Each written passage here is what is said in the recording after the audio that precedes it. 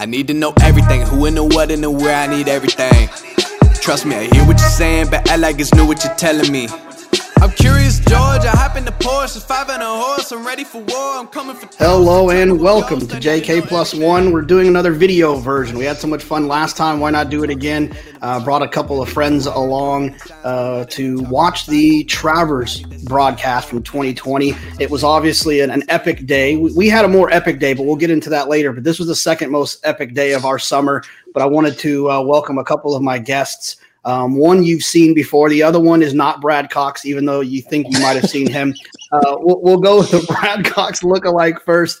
Terrence Thege is our producer on the one of our head producers on the Fox shows on the Nair broadcast, and was the guy that was in charge of this year and last year's Travers show. We'll talk about what that means with him being involved. T, what's going on?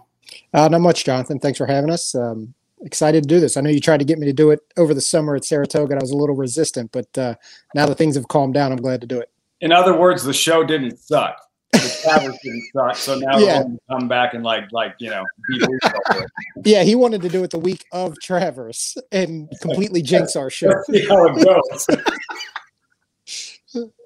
Plus, we were a little busy that week. The other person who yeah, a little bit. The other person that chimed in, you've seen him before. You've heard the luscious tones of his voice for years. LP3 Lafitte Pinkai III. LP, what's popping? What's going on, man? This is going to be a blast. It's going to be fun. We get to take the viewers behind the curtain a little bit. But this is your second video podcast. Who was first? Marshall Graham. All you have to do is snap me out of 100,000 and I put you on a video podcast. So after the Breeders' Cup betting challenge, we did a little. I can deal with that. I can deal with Marshall. That's fine. Yeah. So I had hinted earlier that this was the second most epic day. I think it's important to note that, yes, as we're busy a lot in Saratoga, but I'm very proud of one day we had in Saratoga where we went to Druthers at noon and we did not leave until 8 o'clock. Yeah, and there might have been another stop after that, I think, right? Lafitte went home. We wrote it out to the very end. I finally had to check out. I don't know how much later that went on. That was an epic day of for a summer that was spent for the most part, indoors or socially distanced, not a lot of outings. That was a good afternoon. With this December weather, I'm missing that summer patio at Druthers, though. I can tell you that. I tell you what, man, I watched the broadcast before we did the show just to kind of have an idea of some things I wanted to talk about. And man, I just kept thinking to myself, I can't wait to get back there. I can't wait to get back there. The weather, it's actually nice here. So not to rub that in, Lafitte, I'm sure it's nice where you are as well. But if you're listening on the audio version, because there will be an audio version only of this, you're probably better off pausing that and waiting till you get to a YouTube and watching it on YouTube. But if you want to listen to it anyways, forgive us for talking about things that you're not going to be able to see. But the plan is for us to just, obviously, as long as tech cooperates, the plan is we're going to just kind of watch the show as we go. We'll pause it if we need to talk about some stuff, to get some behind the scenes on what's going on the show, try to point out some mistakes that maybe you guys noticed or didn't notice when you were watching it live for the first time. And we'll just see how it unfolds. We'll see where it goes. But the first thing I wanted to ask is the week of a big show like that. Obviously, Lafitte also does work with the NBC broadcast covering the Breeders' Cup and doing the Kentucky Derby and the Triple Crown. And Terrence has obviously been involved in horse racing for some time. Terrence, what is your week like for a big show like this that you are producing? Yeah, so this is bigger than any show we do all year and any show I've ever done in my career. And thankfully, our bosses, Tony and Eric, they actually that week take me off all the other shows, which the first year when they said, hey, we're going to take you off all the other shows so you can focus on the Travers, I kind of rolled my eyes and I was like, well, that seems a bit excessive. Like, it must be nice. Yeah, I was like, is that really necessary? And I quickly found out it absolutely is necessary. You put in as much, if not more work focused on that one show for that week than you do when, in a normal week, I might produce 12 hours of shows throughout the week on 3 or 4 given days. So you get taken off all the other shows, and quick shout out to our other producers, Evan Shorts and Bobby Klatt, who pick up all that slack that week and put in double time while I'm focusing on the Travers show. But you spend, I would say, about 2 weeks getting ready for it. Once the probable list becomes a little more solidified and you know who's actually running in the race. This past year we knew Tiz Law was running, but all the other contenders started filtering in. We knew who was coming, and Lafitte and I met about a week to 10 days out of the show, and you start talking about story ideas, interviews, what are some of the high points you want to hit, what kind of historical aspects you want to look back on, and then you meet with it's kind of strange. I didn't realize until we did this show how many people you actually have to meet with to do this. Like, for instance, you meet with, I believe his name's Sal in the Jocks room. You meet with the people at Plant, and you have to coordinate times for the jockeys. This year we did a jockey intro thing where we videotaped them the week of saying what horse they were on, and you'll see it when we watch the broadcast, what horse they were on, and I think it was where they were from. And we had to shoot all that beforehand. So you have to coordinate that. You meet with the people from Plant to get like a stage built at the end of the track to put a camera on for that shot we have down the stretch, which we don't have on a normal broadcast. So there's just a lot of bells and whistles that you don't think about, or at least I don't think about for the other, 50 weeks of the year. But for that week, those 2 weeks, there's a lot that goes into it.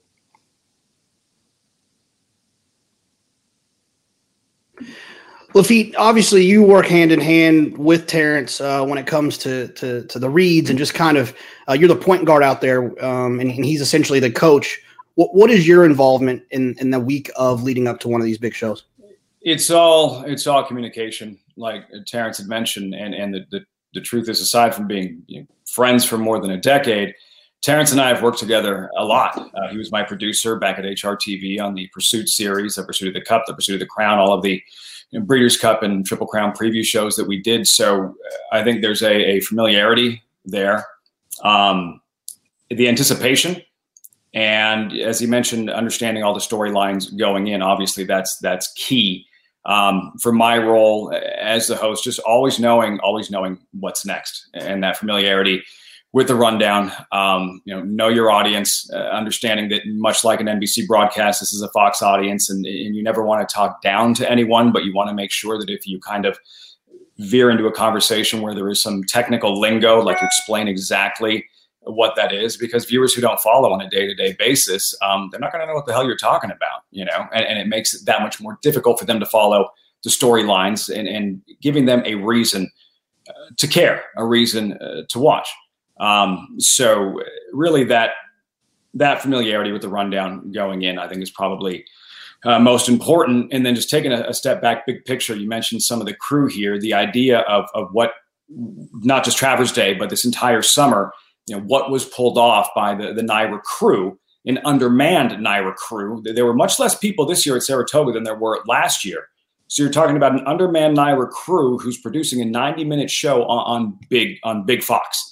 It's an incredible, it's a big challenge. And there's, while three of us are here discussing it, so many that have put in so many long hours that are so talented that made the broadcast itself possible.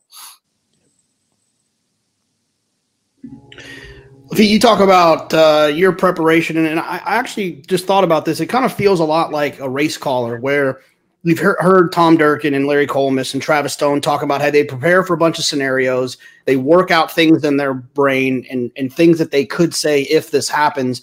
And then when those moments come up, you just hope that they happen. How do you prepare for a show like this? Because on Friday and on Thursday before the show, I was trying to get you to go to Salevo with me, and every time you said no. So I want to understand what it was you were actually doing that was so important. Like, I don't remember the invite, but that's probably conversation for another day. For myself, there's parts of the show that horse racing is difficult to cover in terms of television. When you have one track, what we do at Saratoga, race one is over, 28 minutes to post until race number 2. We don't have 3 other tracks we're covering, right? So Terrence has his hands full. Like, you need production value. It's not a matter of a quad split where you don't need a producer or a host. You need air traffic control and a traffic guard. That's pretty much it, just to kind of keep track of the live races and prices and post parades, and that's it. You don't have to worry about filling that time. So when you only have a couple minutes of action every half hour or so, all of that needs to be pre-produced. So you're talking about somewhat of a studio show, a lot of which does need to be written. Certainly the scene set at the very top. You have to go in knowing what as a host, I've always thought that it's more important to know what the questions are to be asked as opposed to what the answer to every question is. Keep it really, really concise. And all of that comes together with the planning and the familiarity of the rundown and going from element, A to B to C. That's really the most important. As far as what a track announcer may do once a horse crosses the wire, that's all reaction and first thing that comes to mind. Like, I'm never going to plan what I'm going to say when a horse, even an expected, like a Tiz the Law and odds-on favorite, what he says once he crosses the wire. But because there's so little action in horse racing and so much time to fill, a lot of the planning that goes in is the anticipation of what you're going to say to transition, certain questions for your analysts and reporters, that kind of thing. T, talk a little bit about the rundown. That was the thing that I think that, when the first time I was fortunate enough to be on the show and seeing that rundown and how it's literally mapped out to the 15 seconds, sometimes on the Travers show to the 5 to the 10 seconds. I think you guys probably get a little bit more relaxed to 15 or 25 seconds or 30 seconds on a normal show. Tell me a little bit about how you start a rundown and where, when you're getting ready to do a show, how do you open up your computer and where do you go first when you're starting a rundown? Yeah, so the rundown is basically an Excel sheet that calculates the timing of all the events throughout the show. As you mentioned, for our normal show, a Belmont, Aqueduct, or even a normal Saratoga show, we map it out by 15 to 30 second increments. Especially given with horse racing, you can't be more specific than that on timing. But for the Travers show, you are more specific. It's down to, like you said, the 5 second increment. If I tell Jonathan he's got 45 seconds to give his pick out, that means 45 seconds or less. That doesn't mean 50, 55, a minute, because then that pushes everything else back. As far as putting the rundown together, the first thing, looking at the past performances of the horses, figuring out what storylines we want to cover. Well, actually, I should say first is the sponsored elements, which take priority because those, of course, are what pay the bills. So you have certain elements you have to get into the show. Even if if the truck's on fire, what's going on, these sponsored elements have to get into the show because they're writing you a check.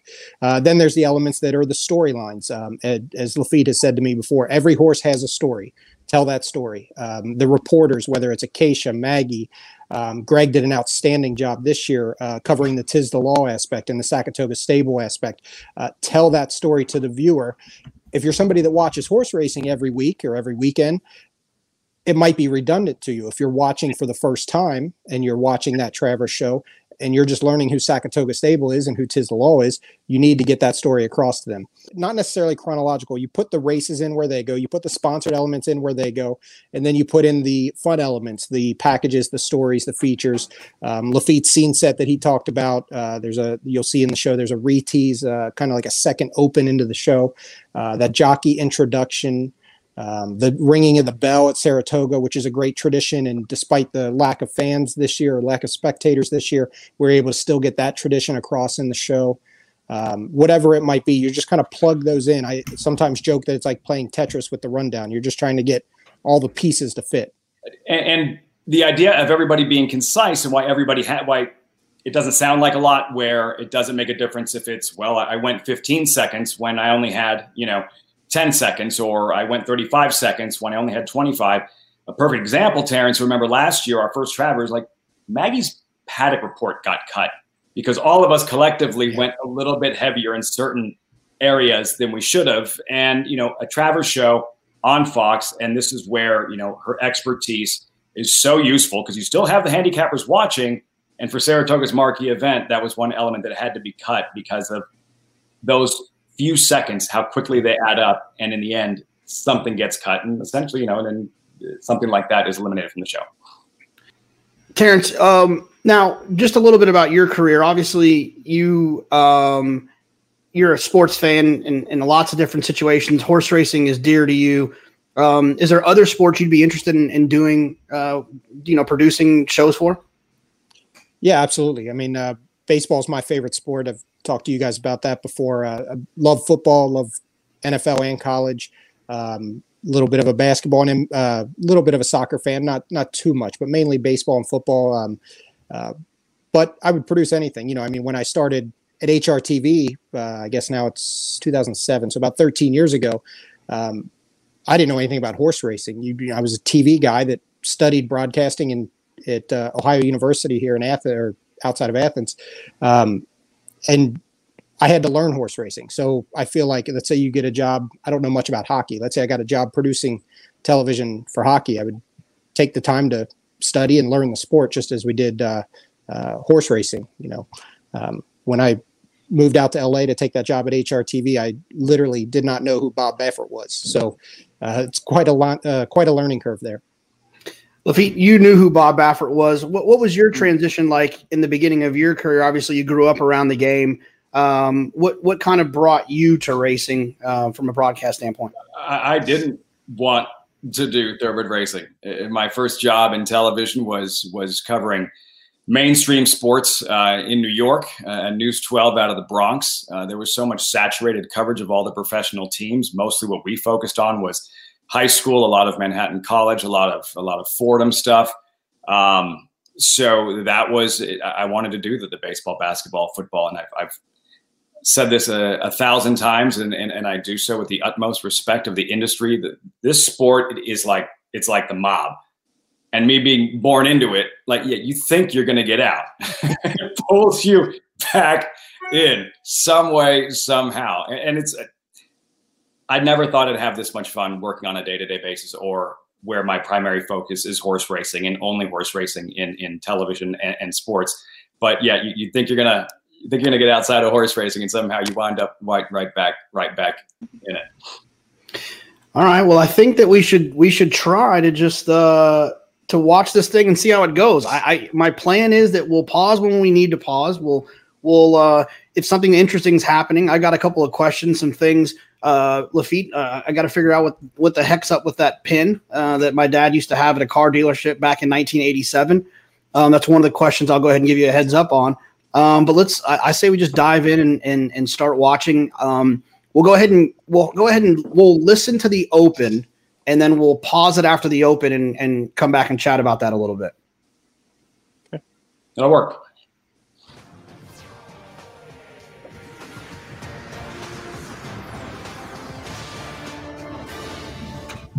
Saratoga Racecourse in Saratoga Springs, New York.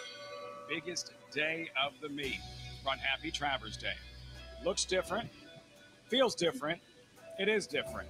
No fans, but the horses are here, including the New York bred Belmont Stakes winner Tiz the Law. He could still win this year's Triple Crown.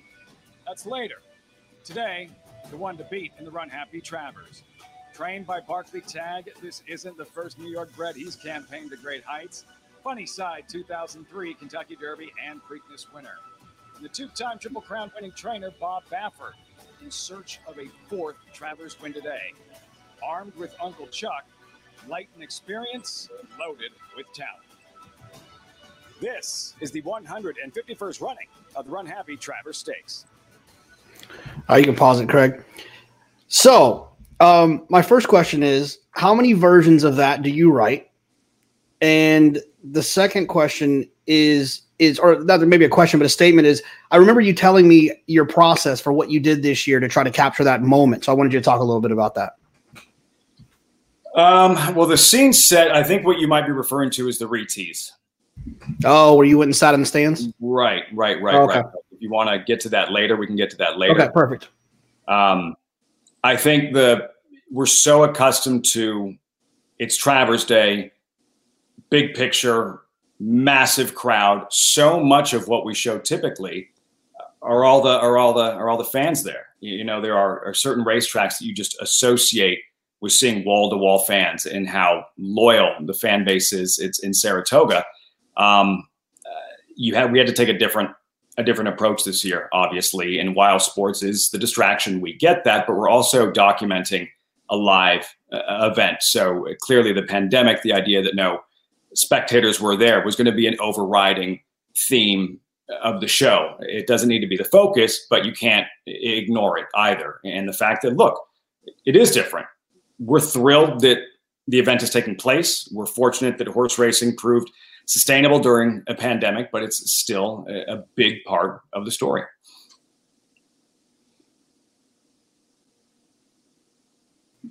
T, what was your involvement with the tees? Do you or the open? Do you just kind of let Lafitte run with it because you guys have such a good working relationship, or is this kind of a hand in hand thing where you're like, hey, here's some of the shots I'm thinking about I want to use? How does that whole thing unfold? Yeah, I mean, Lafitte and I have a conversation early on in the week. He'll basically tell me, this is what I'm thinking. This is what I want to do. This is, he calls it a scene set, but you're literally setting the scene, setting the table for what you're about to witness over the next hour and a half. And if a viewer's watching and happens to catch the beginning of the show, why they should stay tuned. And he'll tell me what he's thinking, what he wants to write. I'll give my input. I think we need to capture, whatever the essence is of that moment, of that hour and a half. And then after that, Lafitte kind of takes it from there. He writes it all, puts it all together, voices it with one of our editors. And these are always actually my favorite part of not only our shows, but any sporting event I'm watching. I love the opens or scene sets or teases. They just get you jacked up to watch what you're about to watch. And Lafitte does a great job writing it, obviously voicing it. Our editors do a fantastic job of shooting the footage and putting it all together for what hopefully gets people excited to watch our show. And Jonathan, that goes back to the relationship, the respect that I have for Terrence, the fact that we're friends away from the industry, away from our work. Like, he has no problem telling me he thinks that something doesn't work. And I have no problem pushing back and saying, man, you're wrong.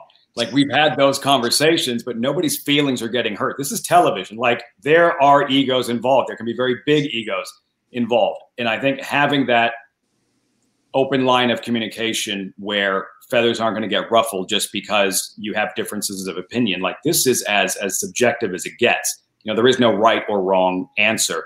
But when it comes to these types of things, it's very helpful to have another set of eyes and ears, that you really trust, and that you can have. You're not worried about hurting anybody's feelings.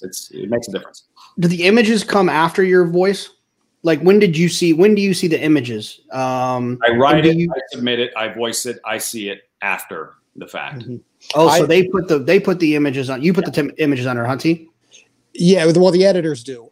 One thing, I guess I missed one step there. One thing I will do is when Lafitte submits a script, he will, once he submits a script to me, I can go over it with the editors and make notes of, we should use this shot here. Or, hey, remember that shot we used 2 weeks ago of this, great shot of the grandstand, or this great shot of Tiz the Law? Let's make sure that gets in there. It needs to be here. So I will do a little bit of guidance and supervision with the editors.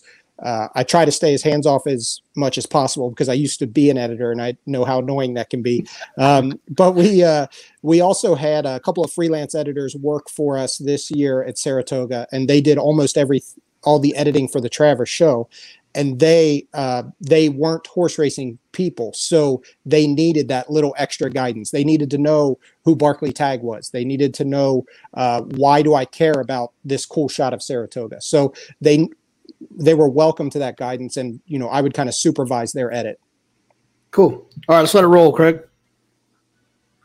Among the oldest active sporting venues in North America, Saratoga Racecourse in Saratoga Springs, New York. Picture perfect day for thoroughbred racing at the track they call the Spa.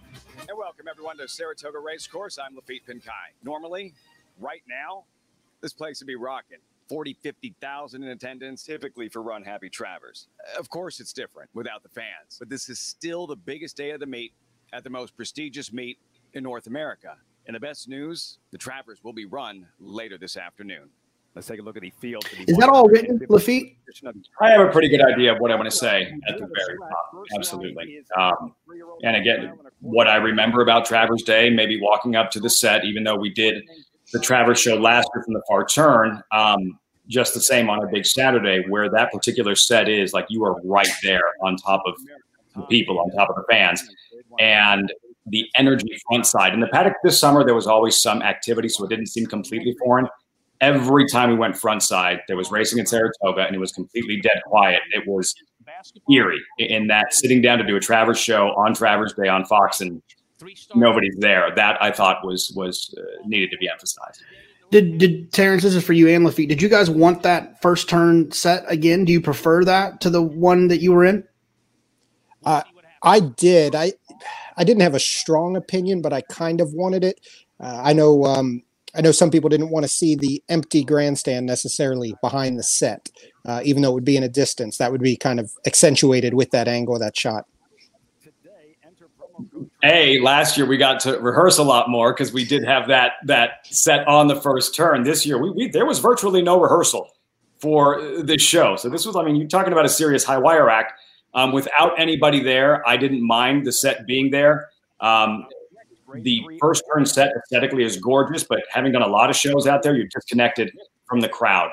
It's really nice being able to feed off the energy typically. So next year, I think that'll be a conversation what set we use, because it's nice not having to manufacture that energy without anybody there or being so disconnected from everyone. The set on the finish line, that to me is an advantage, being able to feed off of all the people that are there. Was it hard? Okay, so let's back up. So last year, and I think this is it's okay to say this out loud. Last year, we canned that first segment. So we actually did it and we recorded it, that first segment, the first 4 minutes, 5 minutes. We actually recorded it, and so we all kind of got to take a deep breath. This year we didn't do that. Yeah, we couldn't do that this year because, as you see, there's a live race about to go off. So we had live coverage on, it was either FS1 or FS2, I believe FS2, up until this show started, because we were covering the live racing.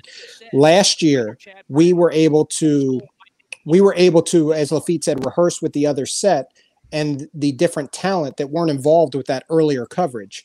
So we were able to separate the two. And then as we were rehearsing, I think we rehearsed 3 or 4 times. And then finally, like the 5th time we went through the whole first segment of the show, it was perfect. Everybody nailed it. And I was clean every take. Like I was clean every take. Yeah, it was. And I remember, I think it was Pete Macheska, the Fox producer, said something. He's like, done, can it? Like, he's like, that it's not going to get any better than that. So we just took that recorded rehearsal segment and aired it live. So the first, I think it was closer to about 8 minutes. That first 8 minutes of the show last year was actually recorded about 15 minutes prior to airtime. It was an hour show, Terrence, right? And we only had the Travers, and that was the only race. Yeah, it was the only race. It was an hour show. The first 8 or 9 minutes was canned. The final 30 minutes is unscripted because it's all live coverage of the racing. So really, we had about 20, 30 minutes of, and you take commercials out, way less than that. We only had a limited time of the show to actually worry about creating live content for. Now, obviously, having a longer time on Fox is always a positive. And, like you said, last year we only did 1 race. This year we were fortunate enough to do 3. Look, and I'm sure you're both happy we had an hour and a half, but I also predict that having this race right on top of us when we start is at least something that you guys have to work a little bit harder to try to work with and work around. Yeah. So for me, I like it because it gets the show started. You have the open, you have Lafitte and Tom on set. They say hello. They introduce who Tiz Law is, the big story coming up later. Oh, but we have a race coming up here in 2 or 3 minutes. And then you kind of get excited right when the show starts. At least I do. And I tell Lafitte this, I still get a little bit of anxiety going into a live broadcast. Having this race right off the top allowed me to just calm down for a minute. It's like, all right, we do the open, we say hello. Now take a deep breath and relax. So I don't know if that was the same. This is muscle memory, Yeah. Like a quarterback will say, I don't feel like the game has started till I get hit for the first time.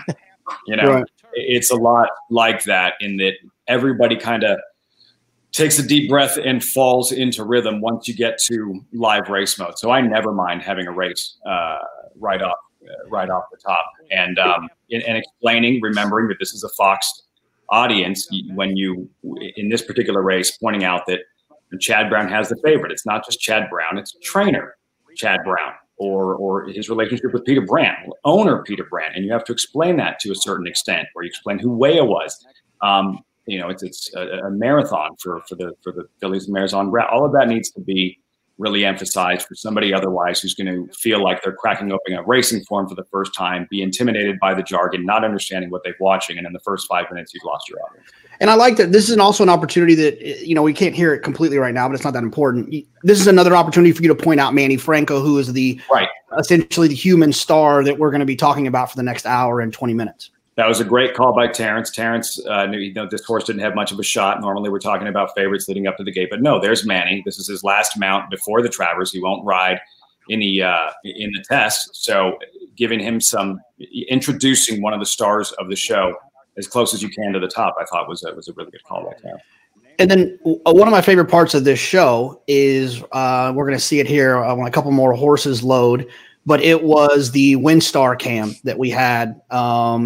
And I wish we had it every day. I wish we had it for the 10 claimers on Wednesdays, but it's were you excited to have this? And tell me how it was different for you in the truck having this view to work with.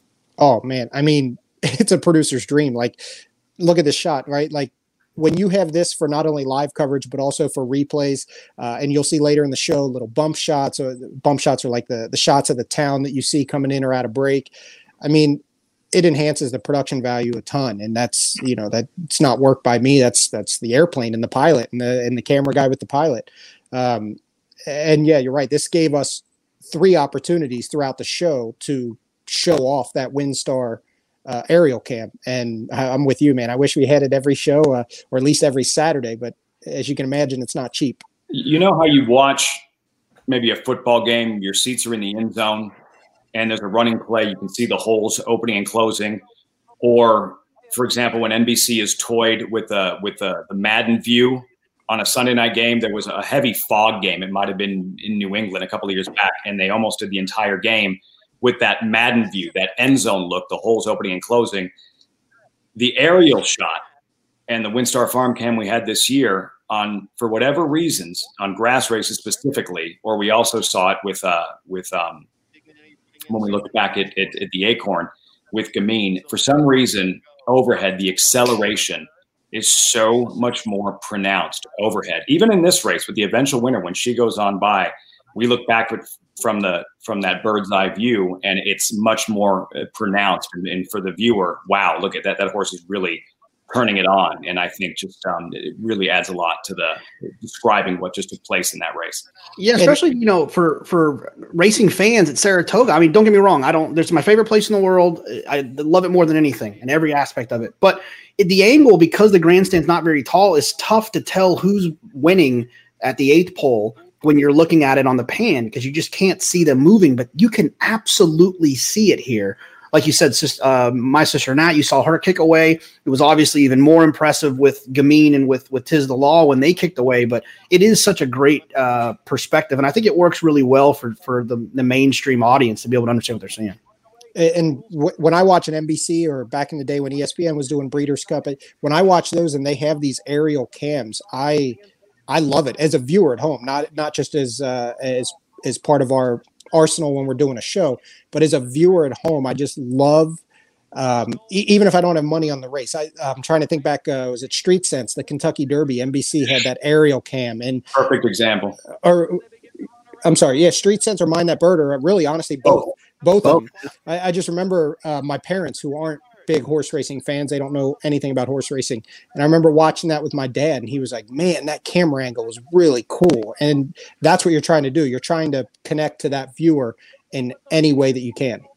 What do you guys think about the like the infield kind of truck cam that you see like in Dubai and stuff? I like that one too. I don't have a problem with that one at all. That's more of a question for you, Jonathan. You're the horse player among us. Yeah. The artsier, the more I'm going to like it. I love that angle that you just referenced. The way that racing is often cut on a national level by either NBC or what we did with Fox during the Travers, the overhead. What is it that the horse players, because it seems to me, I always find the biggest complaint from horse players about national coverage of horse racing on big days are the camera angles. What's the complaint? Well, I think that we're conditioned as horse players to be able to identify what's happening in a race when you're stressed out, the money's on the line. I mean, I'm not that way. I prefer to see the different angles. I love it when we're on the backside of a turf race and you flip to that head on, or the director flips to that if he's not sleeping, and you And I'm just kidding. I absolutely love Mitch, but he can't even probably use YouTube, so he won't be able to watch this. I'm kidding again.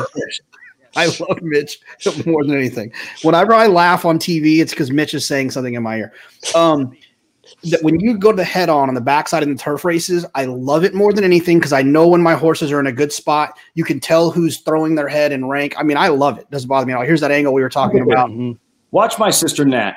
You don't pick this up on the pan when she really finds her best stride. From here, you can really see it, and especially in turf racing where it's all about acceleration, it's so much more pronounced. Love it. Mm-hmm.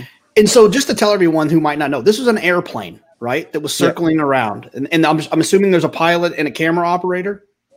Yes. And he was on all day. So you could always cut to this. He was always giving you something? Yeah, we used him on the undercard. We recorded a couple of scenic shots to use throughout the day. And I'm not a part of the business dealings, but apparently we hired him for the whole day, and he was up there flying around, and a camera operator was up there with the remote controls, and we had contact to them through the truck, and they gave us all the shots we needed. This is a walkover shot. Real quick, T. Just let me. Can you pause this real quick, Craig?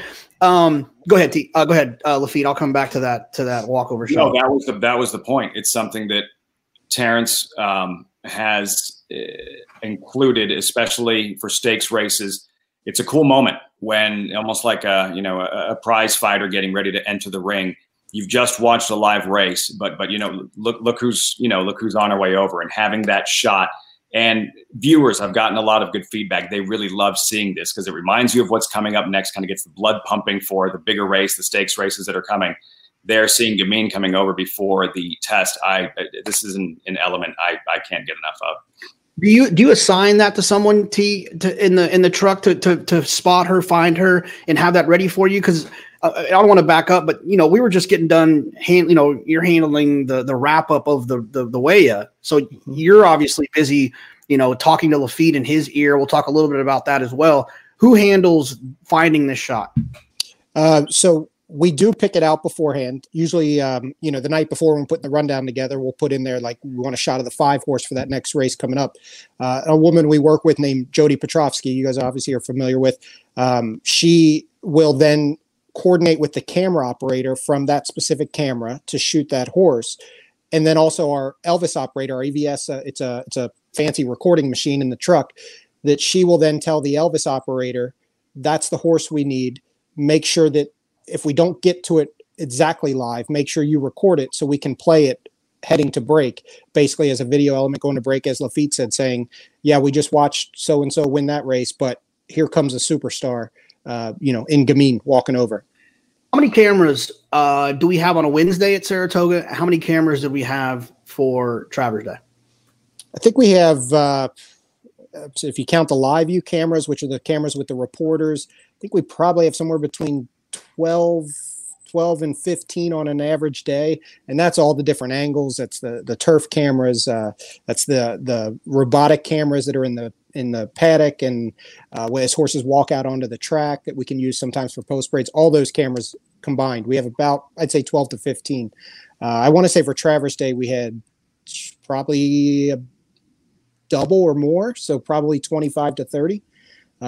There's quite a few out there, including like the jib operator. We didn't have a jib this year. We did last year.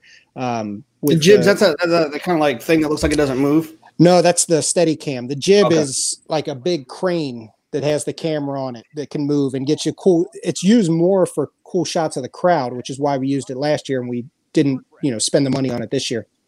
Any technical questions should be directed at me, JK. Explain this better to the viewer who's trying to understand television a little bit better. All right. So we're going to commercial here. I'm assuming this is your first deep breath, T. Yeah, well, essentially the second, because that first race, like I said, gives you a chance to kind of catch your breath. And then this, it's funny because commercial breaks aren't, for the producer and for the director probably, aren't actually breaths. I mean, you're looking at that rundown. You always have to stay at least one, probably 2 or 3 steps ahead throughout the whole show. So during this commercial break, I'm looking at the next segment, making sure everything's queued up, making sure everything's ready to go. If we're tight on time, I need to maybe kill something. I'm trying to figure out what will get cut from the show if we're over. If we're light on time, I'm trying to figure out how we can fill that time, which doesn't happen in a show like this. But yeah, I mean, that's when you're in a commercial break, you're looking ahead at that next segment. So it's kind of funny. My downtime is actually during the race. I'm watching it to pick out the key points in the race and what we want to highlight in replays, along with the analysis from, Tom Amos, Gary Stevens, Andy, who give their input on what they want to see on a replay. But that's the slowest moment in the show for me, is actually when a race is actually going on. It's funny. Sometimes you go back and you see things that you wish you would have done better. And that was a perfect example. We had not seen Chad Brown in the show yet. We hadn't seen Peter Brandt, and not mentioning who that was when we saw them in the winner's circle. I would have liked to have had that back. So I think that's important. So obviously you would have liked to express who Peter Brandt was and his significance in the real world, because it's a good story to tell, especially when you're watching this.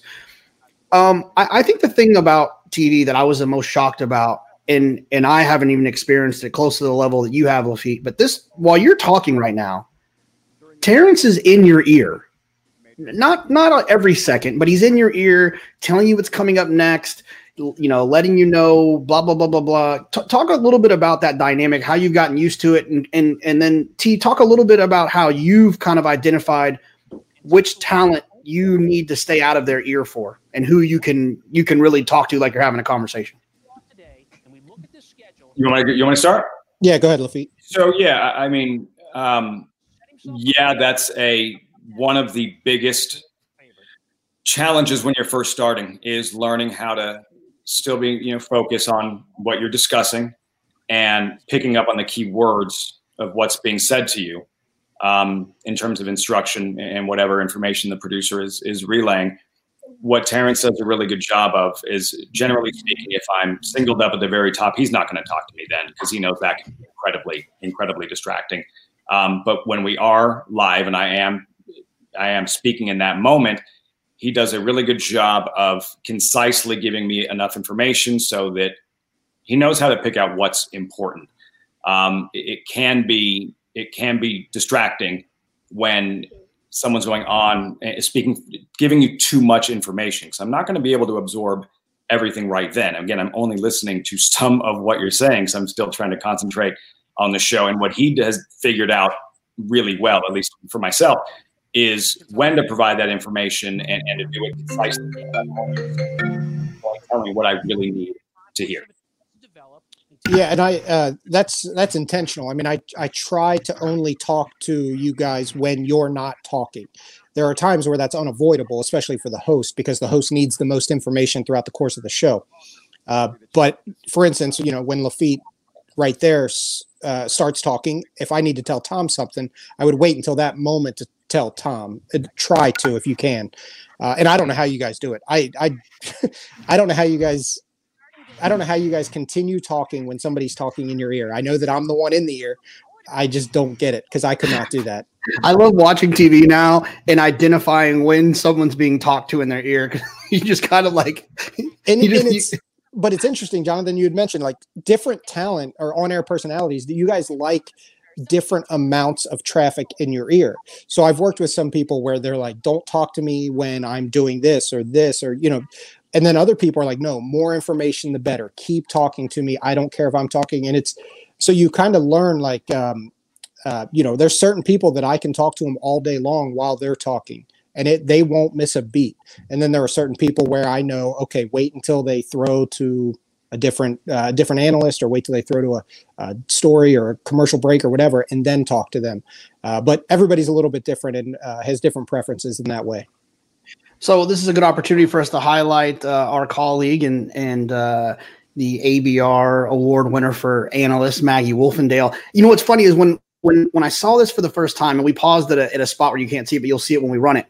In the background, the horse in the background is the 5 horse that's circling. So I thought that we recorded this live, because I thought it was Gamine, because Gamine was the 5 in this race. But we recorded this, right? Yeah, this was pre-recorded. Were all of the hits pre-recorded? Hers, Acacia's, and Greg's? Yep, everyone's was pre-recorded, and Gary's as well. Gary's too. Just this particular whip. Oh yeah, just like this 2-minute segment. Yeah. So now next year, and this is something. See, Jonathan just picked up on something I didn't, And I guess, Terrence, that's a question for you next year, or we could do that. We would pan to the right a little bit. You probably don't want that screen right behind Maddie. It's funny because, I didn't even pick up on that. And I'm glad it was the 5-horse in the background. That's a nice coincidence. But you'll see Acacia's hit momentarily. And Acacia actually was facing the other direction when she initially recorded it. And she did her first take and it was perfect. And I was like, wait a minute, we got to do that again. And everybody was like, why? It was perfect. The Longines clock was over her shoulder and it was 2 hours before airtime. So I forget what time this show started. Let's say it started at 5 o'clock. It'd be 5:15 and the clock over her shoulder would have said 3:30. And I'm like, we can't do a pre-recorded hit with a giant Longines clock right over her shoulder telling the viewer that this isn't live. So we had to turn around and face the other direction and do it. All right, so we're going to watch this whip because it's actually a pretty cool one. So we'll let it run. It's a longer distance than any horse in this race has ever run before, especially. See, Gamin's in the background. Extra eighth of a mile from the Belmont Stakes. Now, the Kentucky Derby, it is run at 1.25 miles. So if Tiz the Law is successful with this longer distance, it should set him up well for a run for the Roses the first Saturday in September. But for more on the connections of your Travers favorite, we'll check in with Hall of Fame and 2-time Travers winning jockey, Gary Stevens. Tiz the Law made his first start of the year in the Holy Bull Stakes. Manny Franco was given specific instruction from Barkley Tagg to get him to the outside and in the clear. However, turning into the backside, Manny found himself in a pocket he didn't want to be in. Did something you can't do with most horses. He drug him back, took him to the outside, regained his position, stalked the leaders into the stretch, and marched on to an impressive victory. Since then, he won the Florida Derby, the Belmont Stakes, and he hasn't looked back. Greg? Behind me is the barn of Barkley Tagg, 82 years young. His partnership with Tiny Sakatoga Stable has been one of this sport's most improbable success stories. A small group of friends with an even smaller budget. They landed the horse of a lifetime when Funnyside took the first 2 legs of the Triple Crown back in 2003. It has defied all logic and probability to be in this position again. Yet here they are, 17 years later, in the midst of another Triple Crown with Tiz the Law. We'll hear from the man behind Sakatoga, Jack Knowlton, on Lightning, striking twice a little later in the show. Now let's check in with Acacia Courtney. And Greg, while there are no spectators today at Saratoga Racecourse, the Tiz the Law mania is still very much alive. We see shops downtown with signs promoting this very special New York bred, selling baseball caps and T-shirts for Tiz the Law. There are also masks on sale like this one to benefit the racetrack chaplaincy and the backstretch community. He is Lafitte, the hometown hero. So much pride, Acacia. Great story for Tiz the Law, who's already earned 272 Kentucky Derby points, 170 Derby points available today. It's hard to tell how many it'll take to qualify. Just uncharted territory. Meantime, why not get started on building that Derby bankroll now? Here's how. Bet $50 to win on one horse on any or all of the selected Bankroll Builder races and earn a $20 bonus per race. Your ticket doesn't even have to hit. Today, the Bankroll Builder is the Run Happy Travers. Visit NYRABets.com for details. Oh, I guess I should have unmuted. I know. I guess I should have muted. Unmuted. Andy Serling. What I was saying is when the canoe was up, I'm assuming that Terrence was telling Lafitte in his ear, you got the Naira Bets read coming up. Yeah. Yeah. And he he knows that I'm pretty. He'll always give me maybe a reminder, but I should know that going in regardless. But as a reminder, he'll always kind of give me a heads up. The reporters did a really good job there in giving the viewer, a Fox audience, a reason to care. Maggie very subtly simplifying some of the differences in terms of this year's Travers, and everybody knows whenever you can compare something to the Kentucky Derby, if nothing else, you can bank that somebody watching who doesn't follow horse racing gets the gist of a Kentucky Derby. So I thought that was well done. And now you have a reason to really care and understand about not just the horse, but the people surrounding Tiz the Law, Sakatoga, Barkley Tagg, and the town itself. With Acacia pointing out, with the signs and everything, what this day normally would have been like with all the people at Saratoga, New York's horse, the heavy favorite in the Travers. But highlighting again, giving the viewer a reason to really care about this horse and the people surrounding him. Now, before we get to the most important part of the show, which obviously you can see here, you guys were having IFB issues. IFB obviously is the little device that goes in your ear where Terrence can talk to Lafitte. When were those problems happening, and when did they stop? When did they stop? It was basically the last 20 minutes of the show. So that pretty much the most inconvenient time for it to happen.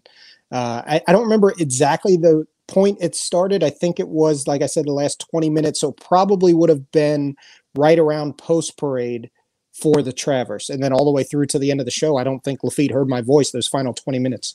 Tony Alivato, who runs the ship, started talking to me and giving me directions. What the hell is Tony talking to me for?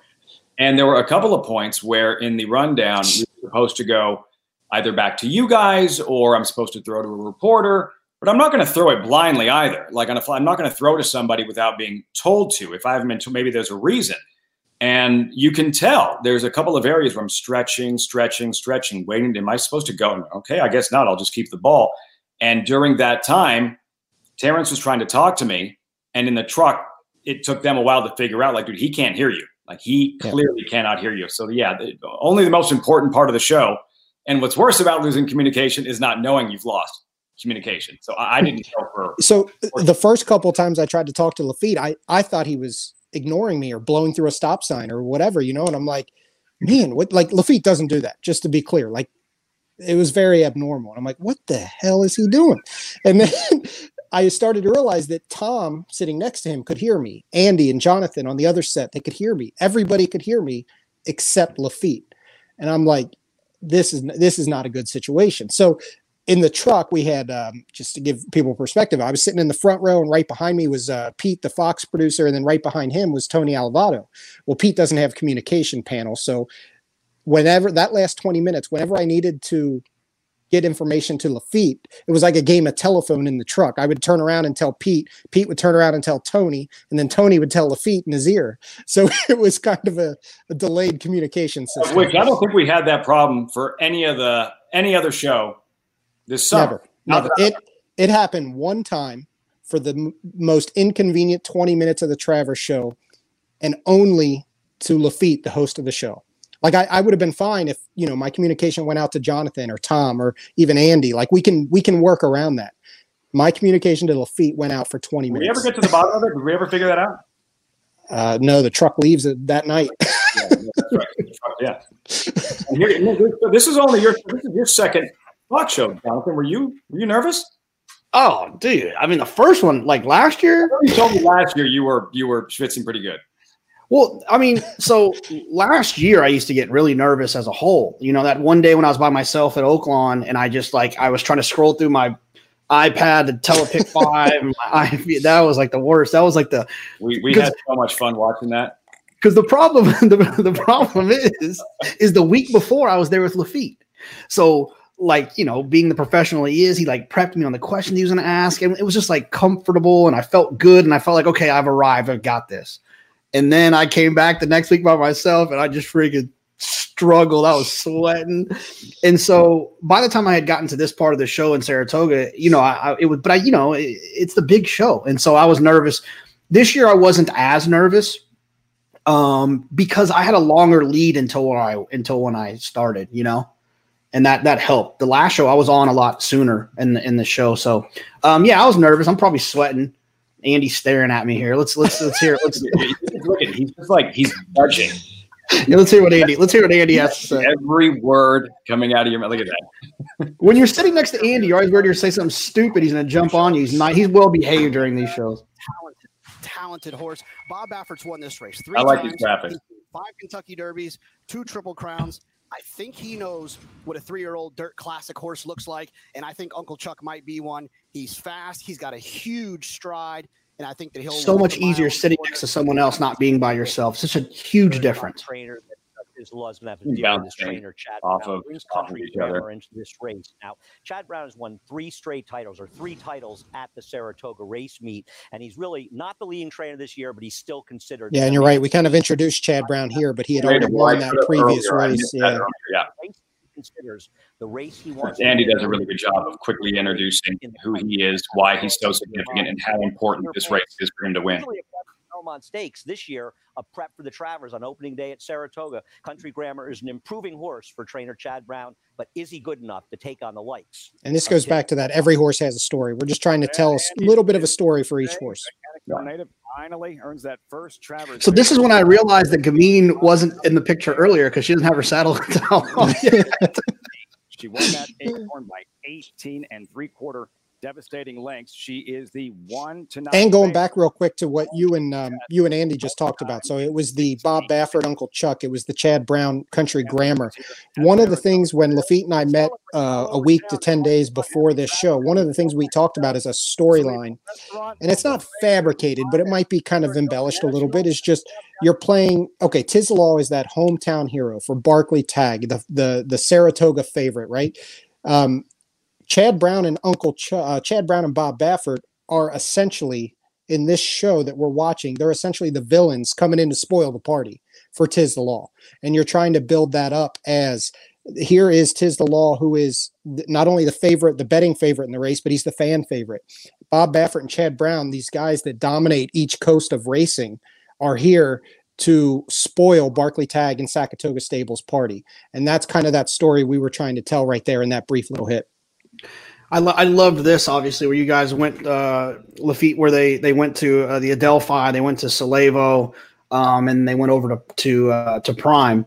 Two of those places we went to more than once this summer. I tried to do Cart Talk. I just want everyone to know I tried to do Cart Talk at Salevo this summer, and it got shut down just because driving the cart over there was going to be a problem. I will do it next year.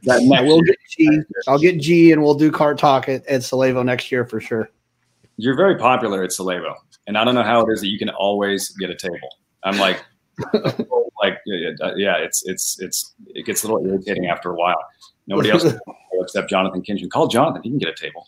It's a Salevo hat. It's got to do something. Oh yeah, it was a cool hit to show again everybody, because you don't get to see the fans at the racetrack, but you can see how they're still enjoying the event, and getting together, masked up.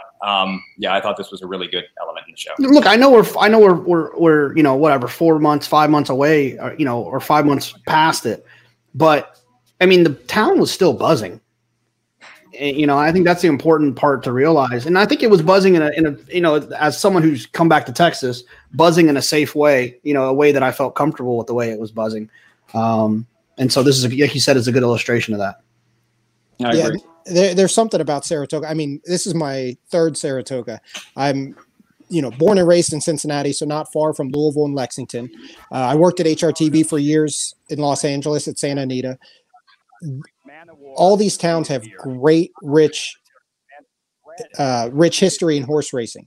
There's something about Saratoga that it's just, I tell people it's like a college town, but instead of being centered around a university, it's centered around horse racing for 2 months. And it's just like a 2-month party for horse racing. It was obviously different this year, much, not as crowded. Some of the restaurants weren't open, or it was only outdoor seating or whatever, but that enthusiasm and that excitement for horse racing being part of that town was absolutely still there. Whatever it's like in South Bend on a Friday, Saturday, leading up to a Notre Dame game, that's what, for maybe somebody who hasn't been, that's what Saratoga Springs feels like for 7 weeks or whatever it is, close to 2 months every summer about their racing.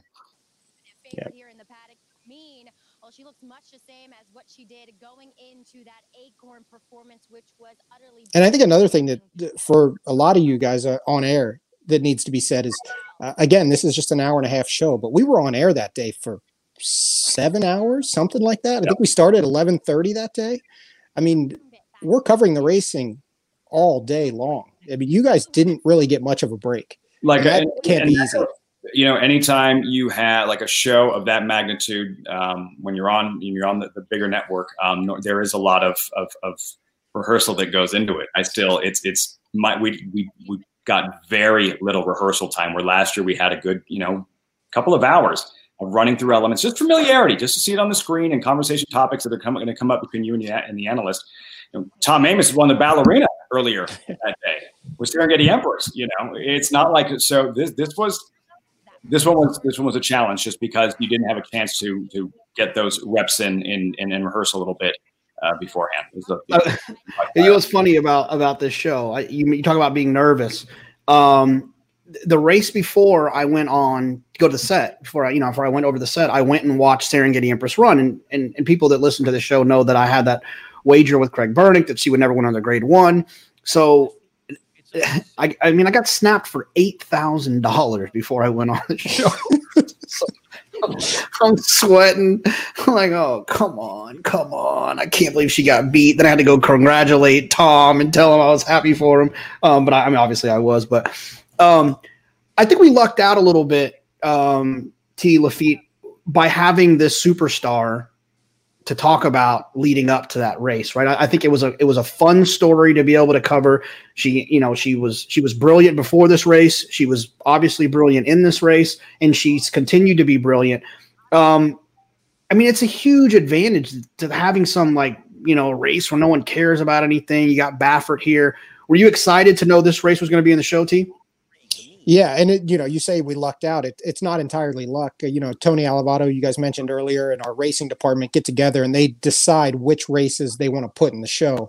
And after exhaustive discussion, they decided Gamine had to be in the show. Like, she had to be part of the show. And I think maybe for some of the multi-race exotics, they maybe would have preferred not to have her in the show. But they decided that as a storyline, as part of the entertainment value for our fans, that she had to be in the show. This handicapping segment, you and Andy had some fun. I think he called you a chalk-eating weasel or vice versa. Or whatever. He did. Yeah, he did. He said, that's usually your job. But he left it to me. And then, I think that one of the things I want to talk about quickly, Craig, if you can just kind of pause just for a second. When it comes to these, Terrence, you're always extremely, extremely accommodating when it comes to asking us for wagers. You always let me off the hook if I don't want to give a wager, because the biggest issue that we have a lot of times in these shows is me being able to give an intelligent wager out that's digestible to the fans and to the newer fans. Like Lafitte mentioned earlier, you've got people that are sitting on their couch watching this show on Fox that just turn their TV on and it just happens to still be on from the news they were watching earlier or whatever it might be. And so, I can't give them a try wheel where you back wheel. I can't do all that. You have to keep it simple. And so, I just wanted to say that I'm very thankful that this show and the producers on this show don't ever force us to do things like that we don't feel great about. Yeah, I've say not just for the handicappers, for anybody. I don't like putting words in any of your mouths. You guys are the professionals. You know what you're talking about. My job is to organize, communicate, and try to make it look pretty. Your job and Lafitte's job and Tom Amos's job and Gary and Maggie, your jobs are to give your opinions and your knowledge out to the viewer. I'm not going to put words in your mouth. 9 times out of 10, I'm not going to make you talk about a horse you don't want to talk about. We'll ask, who do you want to focus on? Whether it's a pick or just an interesting angle or a horse to throw out or whatever. Those are your opinions that you're trying to give to the viewer. And as you mentioned, we do try to keep it simple on a daily basis, but especially in this show, when we give out those pick 5 or pick 6 tickets that you give out, we're not trying to spend, $700 on a pick 5 ticket, like some viewers might be doing, but that's not our audience. And the only reason I brought that up with you and Andy, kind of barbing each other a little bit, Jonathan, because it was it's okay to have fun. Yeah, of course. And and that's the thing about Andy. Sorry, Lafitte. That's the thing about Andy that I hope to try to get across when I had him on my podcast earlier is that I think Andy the history in this game that he's been around for, that he knows, that he loves, he cherishes. There's a side of Andy that I think that we've seen more than some people might see that is warm and endearing and fun and exciting and and that's it. When he made that little joke, but he wasn't trying to be hurtful. He was just poking, being funny. It just works out. It's good. It's good TV. So sometimes you can get so focused and locked in to the show itself. Something like that happens during the course of a show. It's okay to have fun. It's okay to mess around a little bit, and everybody at the same time will kind of take a deep breath. Yeah, for sure. I will say this. I wanted to pause here, and you can go ahead and run it, Craig. Now, this is the greatest shot we have at Saratoga. I love this shot more than anything. Yeah, and next year it'll be better when hopefully those masks are no longer there. I don't know what the situation will be, but you see the jockey's face, the anticipation, the focus. It's kind of like that, a little less rock concerty, but it's kind of like that shot in the Super Bowl when the players are running out on the field and you're getting ready for that big battle, and it's the intensity and the focus on the jockey's face is really cool. Horses coming out on the track, to me, you think New York, Belmont. You're about to hear New York, Belmont Day, whether it's the Triple Crown on the line or not, 60,000 or 90,000 singing New York, Santa Anita, the San Gabriel Mountains, and here at Saratoga, horses coming out on the track and the people lined, 8, 9, 10 deep during a normal year, seeing the superstars of our sport up close and personal. Oh, by the way, I screw Amos right here. I totally screw Amos right here, who did a great job on the show. I love his comparison to Zion Williamson and his comparison to Joe Burrow at Tizzle at the top of the show. I'm like, oh, Tom, here, post parade for the test. Here's Up in Smoke. When you guys were supposed to handle the post parade, I completely laid out Amos here. Tom, if you're listening, I apologize, my friend. It's so funny too because Andy. So when we do these post parades, the analysts we get odds or evens. So for the day, it's just like Andy will be like, you got odds. In this show, I was supposed to have evens, but the one horse, Up in Smoke, Andy knew that was one of my best friends, Jake Ballas's horse. He said, let's switch for this one so you can talk about Up in Smoke, which was very nice of Andy to do. Well, I didn't get to talk about it. I handed it off to the right person. And then in her paddock report, talking about Gamine and the equipment, did a great job of explaining what exactly it was for somebody who isn't a horse racing fan about. She had an issue either with keeping her head cocked or not necessarily running straight. And I thought that really it illustrated very clearly what the equipment was for, what it looked like, and why it was necessary. T, we have a different camera here for the post parade, but we've talked about this, you and I, independently, because I had told you that I'd seen on some internet chatter of horse players not liking the way we were doing the post parades, where it's almost this angle here where you're seeing more of the pony than the horse. I wanted you to get a chance to just kind of explain why it is that way, and it kind of goes back to some of those limitations we have. Yeah, that actually frustrates me too. Not just, I don't think it's just the horse players, because for the post parade, you want to see the horse that's running in the race. And I think at NYRA, we did make the adjustment toward the end of the meet of starting to use that inside camera more so you can see the horse walking in that direction. It's tough, though, because that shot is quicker. So Lafitte or Greg, who are setting up the horse for you, Tom, or Andy, that time that you have to talk about each given horse is condensed even more, and it just makes it trickier to use that camera on a regular basis unless it's just Lafitte doing the post parade. There are ways around it, but the way we typically did them with the we call them the pan cameras up on the top that shoot down, with those cameras, we're able to keep on the horse longer. So when we switch to that inside camera, it looks nicer, but it's quicker, and you go and you go and you go. For this Travers show, as you mentioned, that's the steady cam you were mentioning that the guy holds, and it's called a steady cam because it doesn't really move, and it the horses kind of walk through, and it's a very majestic shot. That's an expensive shot, is it? Is it an expensive shot? I mean, why can't we do that on Wednesday for 10 claimers, T? Yeah, it's expensive. You call WinStar, maybe see if they'll sponsor that too. I don't know. But yeah. It's not as expensive as the airplane, but it's not cheap.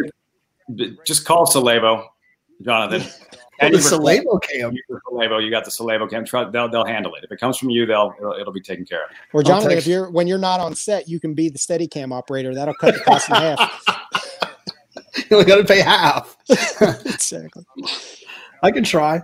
This is obviously a great opportunity for us to shout out Mac for all the support for that he put up with the Run Happy stuff for the show. I think it's probably safe to say that these last couple of years we wouldn't have been able to have the show if it wasn't for the support of Mattress Mac and Run Happy. So it's a nice little piece showing some of his philanthropy in Houston, and then also the donut philanthropy in Saratoga. I've tried to explain that, guys, to when I've been asked, that we have to say Run Happy so often on the show, or that Run Happy sponsors this, or that Run Happy has sponsored that, and trying to convey and make it very clear to the viewer, like, do you understand that the coverage that you're getting a chance to see might not be available if not for Mattress Mac, if not for the sponsorship of Run Happy and the money that he has poured in to supporting our coverage over the last couple of years. The viewer that takes, it's easy whenever you because you hear it so often. There's nothing in television that can't be, you there can be a little bit of overkill. Like, I get it. But the flip side of that was, would you rather not have the coverage? Would you rather not have an opportunity to see these races or the exposure on a platform like Fox? So I think that very often that's a conversation. That's something that I've discussed with those. Why do I have to constantly hear this Run Happy? His support over the last few years, our coverage, he was has been a big part of it, and we may not be able to provide the product that we have the last few years without it. This is also fun too. I want to talk about Maggie on horseback. How different is that for you, T? Trying to coordinate that. I love it. It's one of my favorite things of our show is when Maggie's out there on horseback and she's giving analysis of how the horses look when they're loading into the gate, but even more so those immediate post-race interviews with the winning jockey. This is one of my favorite things of these big weekend shows that we do. It's actually not that hard. And from my perspective, where's that camera, T? Where's that camera? We use those tower cams or the pan cams. So we're using our ordinary everyday cameras we use to shoot the race.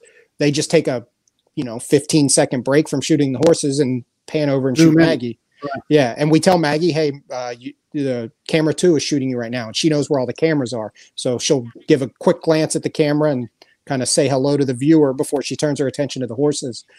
And Jaeger, the horse she's on, is become kind of a superstar on our show, I think, because of how often we use him. And I just want to say, I think it was it last year when Maggie was pregnant, and I was like, all right, well, so we're not going to use Maggie on the horse. And she's like, no, I'm still doing it. And I'm like, what? Can't be on a horse. You're pregnant.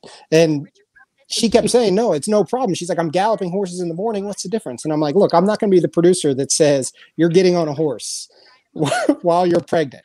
So what I'm going to do is let you come and tell me each show that you're going to be on the horse. So I was like, you're going to make that call. I'm not being that guy. I'm not going to have Tom Morley coming after me. She's a gamer.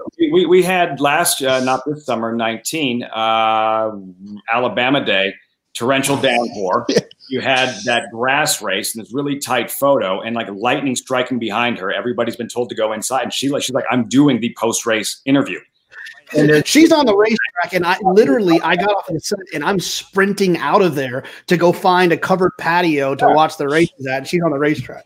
And later in this show, when she interviews Manny after Tiz is winning the Travers, is really cool. And and we talk about how there were no fans in the venue, but there were fans across the street at that Horseshoe Bar, and she brings attention to that as they were applauding Manny and Tiz the Law as they were galloping back. It's very cool.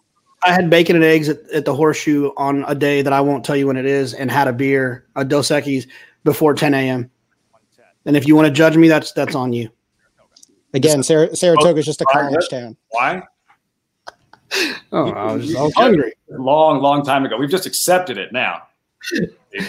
From a horse player standpoint, I think this is one of the airplane, the WinStar cam came in handy here, because there's a lot of conversation about whether or not Venetian Harbor should have pressured Gamine early. And if you look here, you will realize why Joel did what he did, because I think he had instructions to go to the front, but he wasn't really getting past her. And when you get the blimp view, the plane view, and you get the head on, you'll realize that Johnny, as a Hall of Famer, kept Joel in the 9 path in the entire time. It was a brilliant ride by Johnny on the best horse. There you see it there, that what you're talking about, Jonathan. And he was never going to let him over. How she has it that you don't quite get. So you have the head on there, the pan, but the overhead really accentuating how far out they are in the center of the racetrack. Very hard to see that in the pan. Venetian Harbor, it's Gamine by a half length. Venetian Harbor won't let her get away right now. Venetian Harbor. Yeah, and at this point, as a television crew, we're rooting for Gamine and we're rooting for Tiz the Law. We want those superstars in the sport. We want to tell their stories. And we knew if Gamine wins here and Tiz the Law wins in the Travers, they're going to go on to be the favorites in the Oaks and the Derby. And obviously things didn't work out well those days for them. But that's what we're hoping for, is those stories that we build up to come through and really entertain the viewer. And it's how she wins. It's not just that she wins. She follows up that 18 3/4 length win in the Acorn with this tour de force. And yeah, how special is this? How good is this filly? Her future still so inexperienced. And I thought overall, collectively, we did a good job of expressing to someone who doesn't follow on a day-to-day basis, like you're seeing an absolute budding of a superstar. Yeah, no, and like we talked about a little bit earlier, coming up here in a few seconds, you're gonna get Maggie getting a microphone right in Johnny's face to talk about how good she is, and it was fun. I think it worked out perfectly being able to see her run in this race prior to Tiz the Law. By day's end, we had a chance, in a 90-minute broadcast, to see two of the most exciting thoroughbreds in the sport 35 minutes apart. Definitely two of the greatest performances we saw this summer. I mean, they're definitely in the top three. And the fact is besides the point, but self-contained for this particular show, right then, these were two horses just gets the blood pumping. So, we were very fortunate that they happened to be on that particular broadcast, and it helped make it that much more exciting of a story to tell. T, I don't know. I thought we talked about it, but I don't remember exactly what we talked about. Was there some conversation of trying to get the Serengeti Empress race with Tom in the mix? And it obviously would have turned out to be awesome if we would have had that in the mix. I don't know if I would have traded it for this. I mean, I guess we could have traded it for the Weah. But what was the conversations like, and why was it ultimately do we decide to not do that? So I'm only hearing I only heard it secondhand. I'm not a firsthand part of that conversation, but I know one of the things was they wanted to have a turf race in the show and on the later sequence of the racing. Yeah, I mean that I think was the primary reason. Makes sense. I know there was some back and forth. There was some talk and there was some pull from one side to try to get it so we could get Serengeti Empress, Gamine, Tiz the Law, and again build up those superstars. But ultimately, they gave us 2 out of 3. Yeah, it would have been cool. It would have been great. Obviously, it would have been tricky. Lafitte, I don't know if you would have been by yourself at the desk for the first. Yeah, that came up as a possibility. I want to remember that as far as logistics, that we were going to have to. I would open up the show by myself because Tom would still be tending to Serengeti Empress. So I remember that being a possibility. And yeah, you roll with it and explain it to the viewer. I'd introduce you to my analyst right now, but there he is. Maybe we have a shot of him with Serengeti Empress. You don't try to disguise it. You just handle it if that's the scenario you're presented with. There's that angle again, and watching Gamine pull away. And seeing Maggie horseback talking to Johnny V, and the same with Donna Brothers on NBC, that stuff, the immediate reaction, because once the jockey gets back to the winner's circle, of course they're still excited. They've just won a major race. It's a special moment, but that immediate response when the adrenaline is still going, the response you get from the rider in those moments, that it adds so much to the broadcast. Is that a live you shot right there, T? Yeah, that's can you guys hear me? I switched my headphone situation. Yeah. Okay. Yeah, I was running low on battery here. So yeah, that was one of our camera operators that, we basically had him positioned out between Barkley Tag's barn and where we would be able to pick up that walkover shot from the tower camera. So basically we wanted coverage of Tiz the Law from the time he left the barn through the race. And yeah, we had a gentleman, I believe his name was Greg or Gary, who was out there operating that camera, just staking out, waiting for Tiz the Law. Yeah, sorry, T. I know you've been busy, but Greg Wolf is one of our other hosts, and Gary is a Hall of Fame rider, so it's probably somebody else, but not a big deal. Oh, is that who those guys are? I thought Greg was running the camera. All right, so I think coming up is. I think Lafitte, you're about to do the. This is not the reset. This is the historical piece, right? With Funny Side. Is that Greg that does? I handle that. So my first question was, and we're going to get to it in a second. There's an old TV sitting in the stands. Who coordinated that? Is that our shot? We did that. Yeah, that was actually that was Noah, who was one of those freelance editors we hired for special days on the meet, and he said he basically handled shooting that and said he had an idea just to put kind of the old images in that old TV, and that's really cool. It worked out well. So that's coming up here in a little bit. I want to highlight this guy in the background with the green shirt and the maroon mask. I'm not sure what he was doing. Shout out to Jimmy Barnes, who ended up getting breaking some bones the next time we saw him on TV. Yeah, 2020 encompassed in between him and his injury, and then Authentic losing his mind in the winner's circle of the Kentucky Derby. And you saw Acacia talking to Jimmy. They got so good at it's because I didn't do an interview this summer at Saratoga, right? I didn't do my first interview. I did that. We were dealing with these new parameters during the pandemic. Wasn't until I went to Churchill for Oaks and Derby, and it's awkward when you're dealing with that boom mic moving back and forth. And Maggie and Acacia, they were so fluid with it, and the timing of which, after a while, it didn't become awkward to watch that type of interview. Is how comfortable they got with it. We just saw. I teased it earlier. We'll get Craig to back it up just a couple seconds to where you are. What's going on with this pin, Lafitte? Tell me about this pin. My dad used to have one of those. Pin? It's the pin with like the 4 different colors on it. A writing pen. A what? A pen? Yeah, like a pin, like a writing pen. I'm like, I didn't have a pin on for this show. So we have so many people on the show, right? Each of you, and this pen, I don't care how retro or geeky it is, each of you have an assigned color. So you or Acacia or Maggie or Andy, if you say something during the course of the broadcast that I think might be applicable in terms of following up that information as a result of how the race is run, I can write that down. And as opposed to looking for who wrote it, I color coordinate you guys so that I can follow that up with, as opposed to somebody said that, but I'm not quite sure who it is. Last year, I remember running into that because we look at how many people are on the show, like 22. Keeping track of everything and what everybody says, it gets a little bit tricky. So that I assign each of you a color, hence the pen with the 19 colors on it. Look, I will send your ass to Human Resources if my color is black. Then you can send me to Human Resources. Like whatever, whatever works easier. Word association. All right, fair enough. All right, we can let it run here. I think the Greg tease is coming up. I wanted to look at.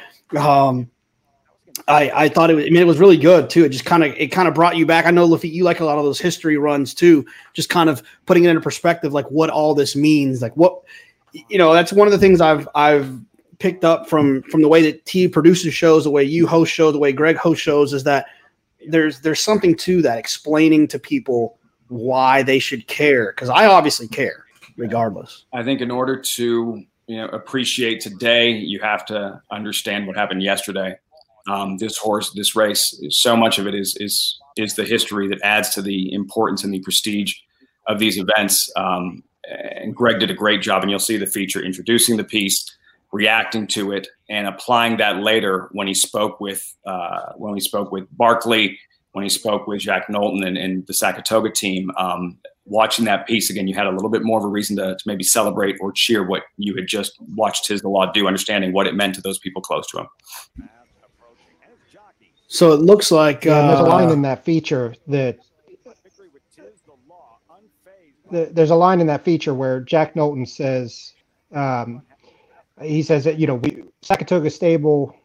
What does he say? Saratoga Stable won the Triple Crown.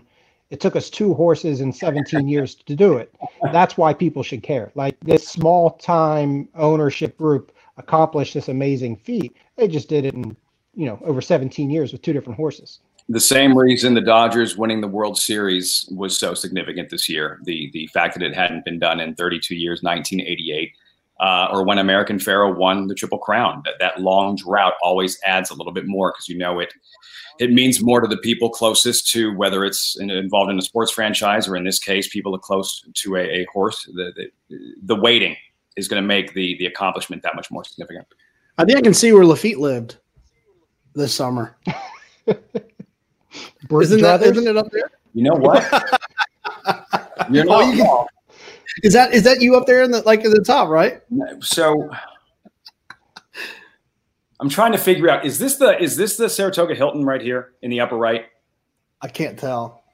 If it is, you wouldn't be able to see where I was at, but I was really close to the racetrack. Yeah, I was right up on. That's good. It's another beautiful shot of that. And before that's Congress. That's Congress Park right in the middle. Yeah, so I think I can see Salebo and Danny too, right? Everything looks like Salebo to you at this point. Hey, which is trying to get there as often as possible. Here's what I will say. Before we roll it, what was I gonna? Damn, I can't remember now. Just run it. I'm gonna step aside just for a second. Give me. Yeah. Do your thing. Yeah, do your thing. I thought I had something clever to say. I can't remember what it was now, so it must not have been that clever. You can go ahead, Craig. We'll hit it.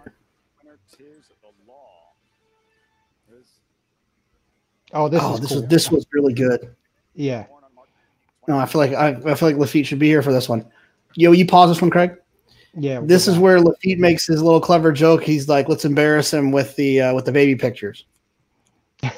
I feel like a nerd. I'm laying on the couch. I've already seen this 3 times, and I giggled at it when he did it today. T, at this point, are you feeling like you're downhill yet, or are you still like, oh, let me get this Travers right? So I wasn't quite downhill yet because horses were just making their way into the paddock. And obviously one of the biggest things with my job is timing. So I was worried about we still had to get the Sakatoga feature in. We have the re-tees to get in. We have the jockey intro to get in. All these elements that have to get in. Oh, and a Maggie Paddock report. All these elements that have to get in before a post parade. So at this point, I'm getting kind of nervous, looking at the watch, figuring out, do I have to kill something? Are all these elements going to get in? This is where, if you're supposed to go 30 seconds and you go 45 seconds, this is where it makes a difference. So I'm still a little bit anxious at this point. So I think that I remember what I wanted to say earlier. The jockey intros last year, obviously there was an ambitious idea to kind of have them come out of the smoke, out of the room, and it's just hard to do from a timing standpoint, and not having the appropriate amount of bodies and the tech to be able to do it. But I thought you hit an absolute home run this year. I mean, I loved it. I watched it again today. I thought it was awesome. I mean, I think it's super, super cool. Yeah, I loved it. We kind of got lucky with that. Last year, as mentioned, we tried to do the live intros, and it worked well on Alabama Day. Then when we tried to do it on Travers Day, the timing was a little off. So this year, with no fans, the jockey intros weren't going to have the same effect, the same feel to it. So we decided to pre-produce them.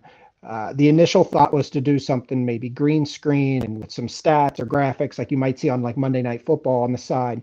And then after talking to those freelance editors we had talked about, the one guy said, you know what, I just got done shooting something for the University of Albany, their basketball team. And he goes, let me show it to you. And if you like it, we'll do it with the jockeys. And he showed it to me. I was like, I fell in love with it right away. I'm like, yeah, absolutely. Let's do it. So that's what we had to coordinate with the Jocks Room. And I think we shot it. So this obviously was on a Saturday. I think we shot it like on that Thursday, just 2 days before the Travers. And then the editors put it all together. Lafitte, I was telling before when you ran away that when you did the baby picture joke was very good. Well, yeah, isn't that? I mean, parents with small children, and it's like, look at the baby, and when you're a little bit older, and when mom and dad might be like showing baby pictures, it can be a little bit embarrassing. But I thought that was a fun way to kind of, for 'Tis the Law, people love, seeing what they look like when they were little. Like an athlete, you'll see it on coverage of any major sporting event. Yeah, there's the old TV. Seeing the athlete, yeah, that was a great shot. 2003, seeing the athletes when they're younger, watching them grow up, and the significance of the fact that 'Tis the Law had focus Maiden on the very same day, the Travers a year earlier. Awesome. Coming up short in the Belmont Stakes. Empire Maker has won the 135th Belmont Stakes. Really cool. Checked in third. This year, 'Tis the Law. And as a new racing, like a younger racing fan, and I don't mean young in age, I mean young in my love for it is I'm going on 20 years, right? where others is 40 and 50. This is kind of I didn't really know a lot about Funny Side. My first Derby of real memory was like, I don't know, Giacomo. That was like maybe who was 2004? Maybe 2004 was my first one. Smarty was my first memory. Smarty was my first memory. So hearing this story I love stuff like this, man. It really, it's why our sport is so special, in my opinion. Absolutely love to win it. And to have people like Jack Knowlton, have owners, trainers, jockeys, whoever they are, that'll take the time, let us, put a microphone on him in the morning when he goes out to watch Tiz the Law work, leading up to the Traverse, and to have the access to the stars, to the owners, to the trainers and jockeys, that's huge. And I know that they're all busy and they've got a lot of stuff going on, but to have that access makes these shows and this the entertainment value of this to the viewer so much better. And Jack is so flexible with his time. I mean, he during this entire, he's being pulled 18 different directions and different interview requests. And sometimes you ask someone to be there, at 2:00 and we'll do the interview right then. You don't get it until about 2:30 or so. He's waited his patience and never get the sense that he's getting impatient. He's so great with his time, and the accessibility makes it that much easier to work with and to convey and tell this story to the viewers, the public. He was awesome to work with. Just 2 original members of that Saratoga group remain from those Funny Side days. Greg Stagger is really good. This time around, 32 members bought shares into Tiz the Law, each at $7,500 apiece. Lafitte, I got a little bad news for you. If you're dreaming of buying into Saratoga's next Triple Crown contender, according to their website, there are no current opportunities available.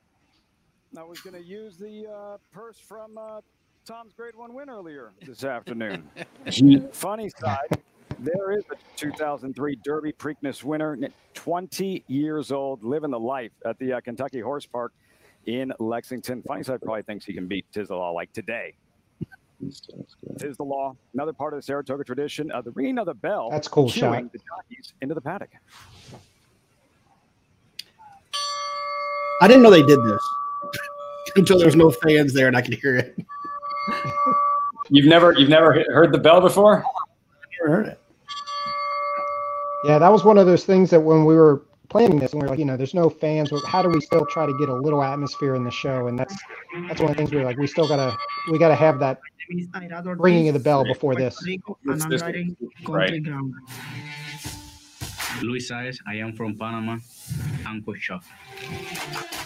So good. Joel Rosario from Dominican Republic, Mass Player. Junior Alvarado, I'm from Venezuela, Chivalry. My name is Manuel Franco. I'm coming from Puerto Rico, and I ride Tiz the Law. Manny's dad was like a champion boxer, by the way. Right? And you got to give Puerto Rico, South Bend. You got to give the riders, because the element, it looks great and the idea is awesome, but if the riders aren't as animated and don't bring it themselves, the element, it doesn't work. What's that moment like? Saw the They were entering the paddock before a Grade 1 run happened. Yeah, they were so good. It was so good. So right here, this is such a great shot of just like the paddock at Saratoga. Obviously, there'd be a lot more people in there on a normal situation, but this was exciting, man. I was excited to watch this horse run. And I love here too, we get Gary involved, and this is what Gary brings for our show that I feel like you can't really get anywhere else, is you get a Hall of Fame jockey that has won every race known to man, and he can tell you exactly what those jockeys feel like right now. He's been there, he's done that, and that's why he's so valuable on the show. His firsthand experience in these big money, these big situations, it's having been there, done it, one of the best to have ever put the white pants on and ride. Hall of Famer, obviously. It's that insight is invaluable. He doesn't know. He doesn't know what's happening in the world. He won't miss the 45,000 people that should be here today. We will. But isn't that the beauty of this athlete? contract disputes, no holdouts, and he doesn't care who's watching or cheering. He just loves to run. In a normal year, who knows? That win in the Belmont Stakes, maybe Triple Crown glory, a challenge still in Tiz the Law's future. For now, everything is different. We know. I love that shot. For the next half hour, let's forget about everything else and embrace something that hasn't changed. This legendary race from this storied racing cathedral, as prestigious as ever, perhaps more needed than ever. Welcome to the 151st running of the Run Happy Travers Stakes. Gorgeous. That gets me going when they do that. Editors That's the point. Good job with that. The music that they chose. Yeah, I was really pleased with how that came out. So that was what we talked about earlier. What I guess I thought the wrong thing. I thought the open, the scene set, it was that you got inspiration by like sitting up in the stands to kind of help you write that.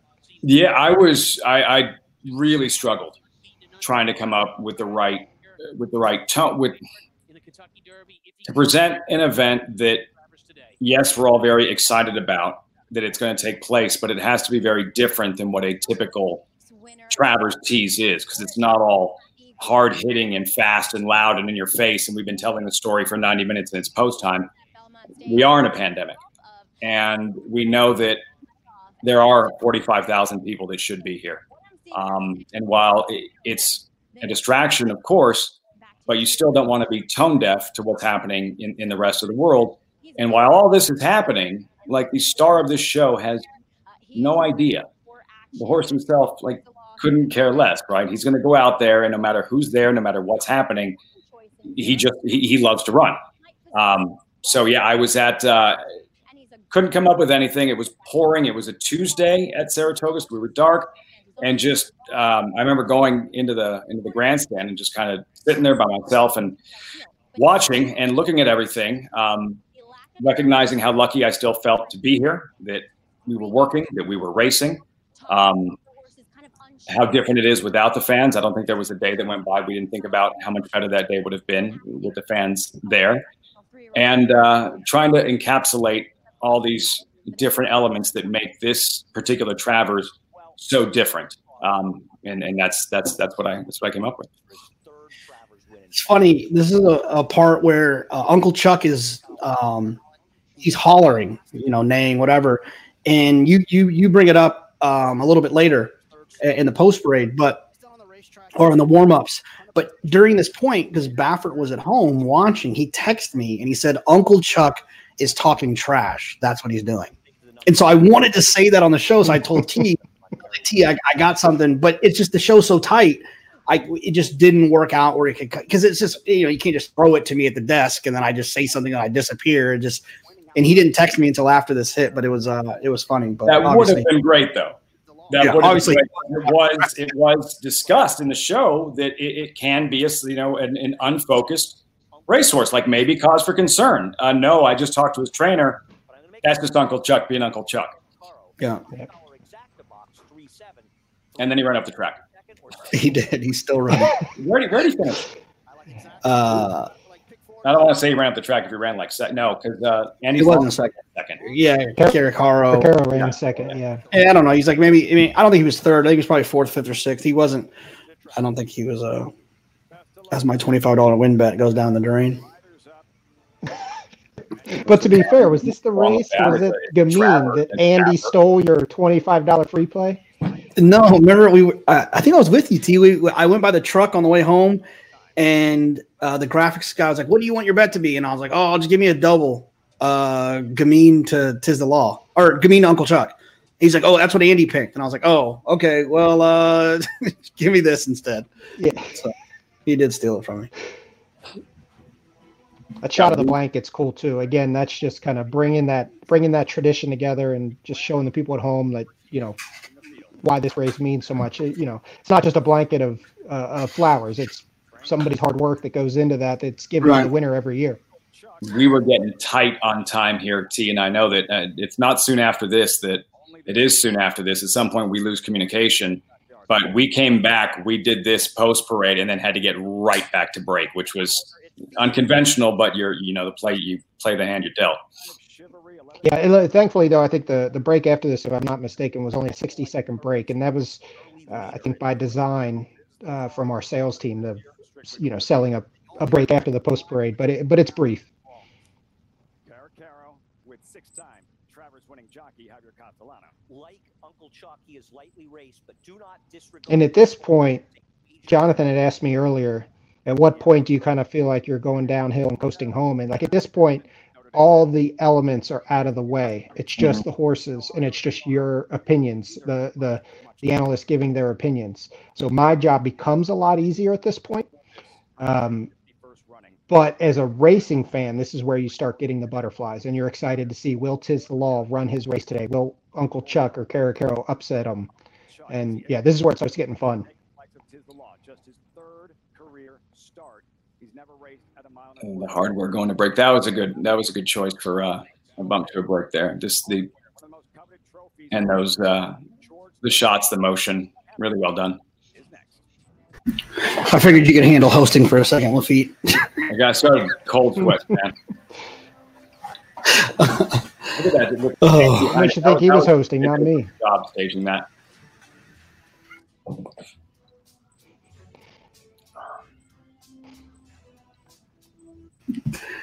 Yeah, you're right. We were a little, we ended up getting a little tight on time at this point, which is expected. It happens with these shows. And even though it says 1 minute to post, we know that it's really 4 or 5 minutes, whatever it might be to post. But for instance, Acacia's interview coming up here with Chad Brown, ideally she would have gotten a second question in. We had to wrap her a little quick.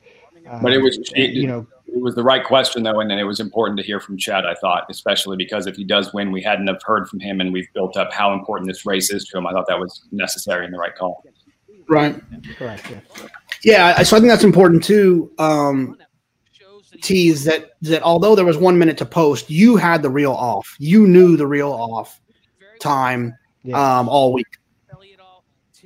Yeah, we have that's one of those meetings we have like on Monday or Tuesday or whatever that week, and it's like, all right, this is going to be the post time, this is going to be the off time, and it's kind of cool because you even go into detail of ask the paddock judge asks you what time do you want the horses to step onto the track for the post parade, and that's up to us to kind of decide. Obviously within reason, but it's okay if post time's 5:45, off time's 5:48. I want them to hit the track at 5:36, and it's down to that minute that we're trying to time all of this.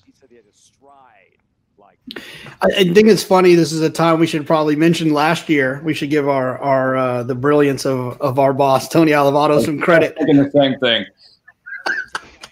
If people who watched last year, you'll remember that there was run happy signs on the turf course, and the jockeys wanted the production to take them down because they were worried the horses would be distracted because they're not there normally. I'll let you guys tell the rest of that story. Yeah, what was it like in the truck, Terrence? What was it like in the truck when that was going down? Oh God! So it was, as you mentioned, that was our boss Tony's idea, and he was very proud of that idea, and I think still to this day is. And they were circling, and I remember, I think it was Andy was the first one that brought it to my attention. Andy goes, Terrence, there's a problem, but he didn't know what the problem was. He just knew something was going on, that the race wasn't going to go off as scheduled. And he's like, Terrence, there's a problem. And I'm starting to freak out. I'm like, oh, what do you mean? What's the problem? And Andy's like, I don't know, but they're still circling. They should be going in the gate. I don't know what's going on. So then we went to Maggie. And I think if I remember correctly from that year, Maggie then reported that Johnny V and the jockeys collectively said that they weren't going to ride with those signs up. So then the grounds crew comes running out and just literally stamping the run happy signs down into the turf course. And the crowd, the 45,000 that were in attendance cheering them on as they ran down the turf course. It was hysterical. I blamed Gary and Tom. I said it was their idea. I told them it was a horrible idea. They were hell bent on doing it, and they've almost just ruined the Travers. It helped with handle. They got a couple extra minutes. Over this. What's that? Said it helped with handle. They got a couple extra minutes. Of course, all by design. Yeah, this was good hearing from Chad. But there's probably appreciated the attention here where I can tell this, like, I did not, this is where we lost communication. And I'm like, I'm not going wherever I'm not throwing to someone or checking in with you. I don't think I got back to you guys on the desk or whatever it may have been, and had no idea that Terrence couldn't talk to me. And to kind of compliment Lafitte here, like Lafitte has a rundown and follows it so well, and he's so prepared that he could probably have just gone to the next segment and thrown to Andy and Jonathan without my direction. But as he mentioned earlier in this podcast, you still don't want to just go with that pitch until you know it's okay. Because I know you're going to tell me, like they're red. You're going to tell me. It would be very odd, especially on this show, for you to just, he had like assumed that I know that I'm supposed to go to them next. So when I didn't hear from you, I said, okay, I'm just, you stretch and you stretch and you stretch. It's just a really inopportune time for that to happen. The connections are trying to keep this horse a little closer, a little more in the clear. And here's some more great analysis from Maggie. This is just I think having her out there on the horseback is just very, very valuable. No, it really. I mean, that's what Maggie brings to the table, though, right? Is like she can get to places that we can't get and tell us things that I couldn't tell myself if I was. You know what I mean? Like I can't talk about that. No, she just gives us access that, and no one else does it like she does it. So it's, she does a phenomenal job. You did a great paddock report last year, Jonathan, and it was on Travis Day. You're right. Four legs, a tail, a jockey. I think we were talking over the point though. That one of my favorite parts of this show is when Greg had spoke to Barkley Tagg, and he said, "Yeah, I spoke to Barkley Tagg, and I asked him if he was worried about like the extra distance or whatever." And Barkley's response was just, well, where would you run him? It was great. If he would have asked me, I'd have said, I don't run him in the Allen Jerkins, sir. and this wasn't, I'm glad that this was in for John Embrial getting ready to first full season as the voice of Saratoga and getting a quick shot of him there that, calling. Was that live? T, that shot? No comment. I thought it was. No, it was not live. We recorded earlier in the day. It was that was Aqueduct? Yeah, I mean, yeah. Going back to Johnny I, though, I mean, the 3 years I've been at NYRA, there's not a nicer person in the building. Love Johnny I. And when he comes down and tells stories with Mitch, our director, or Richie Migliori, like just story time with Johnny I is great.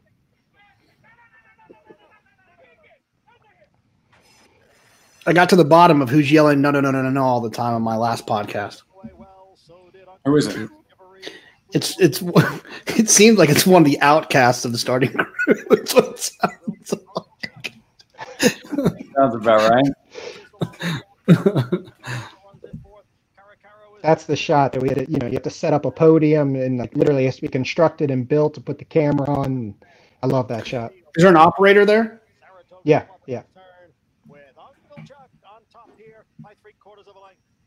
Shot Chivalry is next in second. Tiz the Law on the outside in third. The opening quarter 23 and 3/5 seconds. Country Grammar is down at the So at this point, I'm thinking if Tiz the Law wins, Greg is with Jack Knowlton. Acacia is potentially looking for Barkley Tagg if she can, get him to talk at that point. You got a camera on, I believe it was Robin Smallin, and you'll see a reaction shot from her after the race. So you're setting up the cameras for that moment after victory. Yeah. Now, is this Danny Glow or Mitch that are flipping the cuts, or is that you telling them, let's go to the blimp, let's go to the? It's all Mitch. Mitch is directing. When it's race time, I let them cut. I'm worried about other things. I'm telling the directors which shots to take. What are you doing right now, Lafitte? Just watching the race intently? Yeah, you don't want to miss anything, so I'm watching this. And then this is often also when Terrence and I will be, communicating. But this is, the table is set. You can see what's unfolding and everything that's gone into the show, the story that we've told. Here's the payoff. And from a television standpoint, while I'm not betting, I'm not rooting. This is what I'm rooting for. Look at that. Someone who's never watched a horse race in their life can look at that and say, wow, you made that look easy. Barkley Tagg, his first win in the Travers. Too much horse. Love These are the reaction shots. You want the celebration. You want all that. Yeah. There's like a hands-free high fives. And let's say Tiz the Law didn't run, and let's say Country Grammar looked like he was going to win. Then you tell the camera guy, find Chad Brown, go find Chad Brown, because you want that reaction shot. But you're kind of putting your eggs in this Tiz the Law basket. But if you're at the 8th pole and you think he's going to lose, then you call a quick audible. Tom's post race was excellent. Yeah. Gary's as well. He just looks back right there. What a big time finish for what I think is going to be one of the biggest favorites in Kentucky Derby modern time history. He was right. Beautiful. Yep. Start celebrating about the 16th of a mile out. Yeah, he did, and I would have been too. This race was over with before they got into the first turn. He had him positioned in a great spot. He literally just galloped this horse around that racetrack. He never even had to hit the afterburners. He didn't start into 5th gear. Yeah, here's the Robin Smolin shot. She's crying. She's crying. You know, just very emotional. No, it's brilliant. Greg does a great job here with them.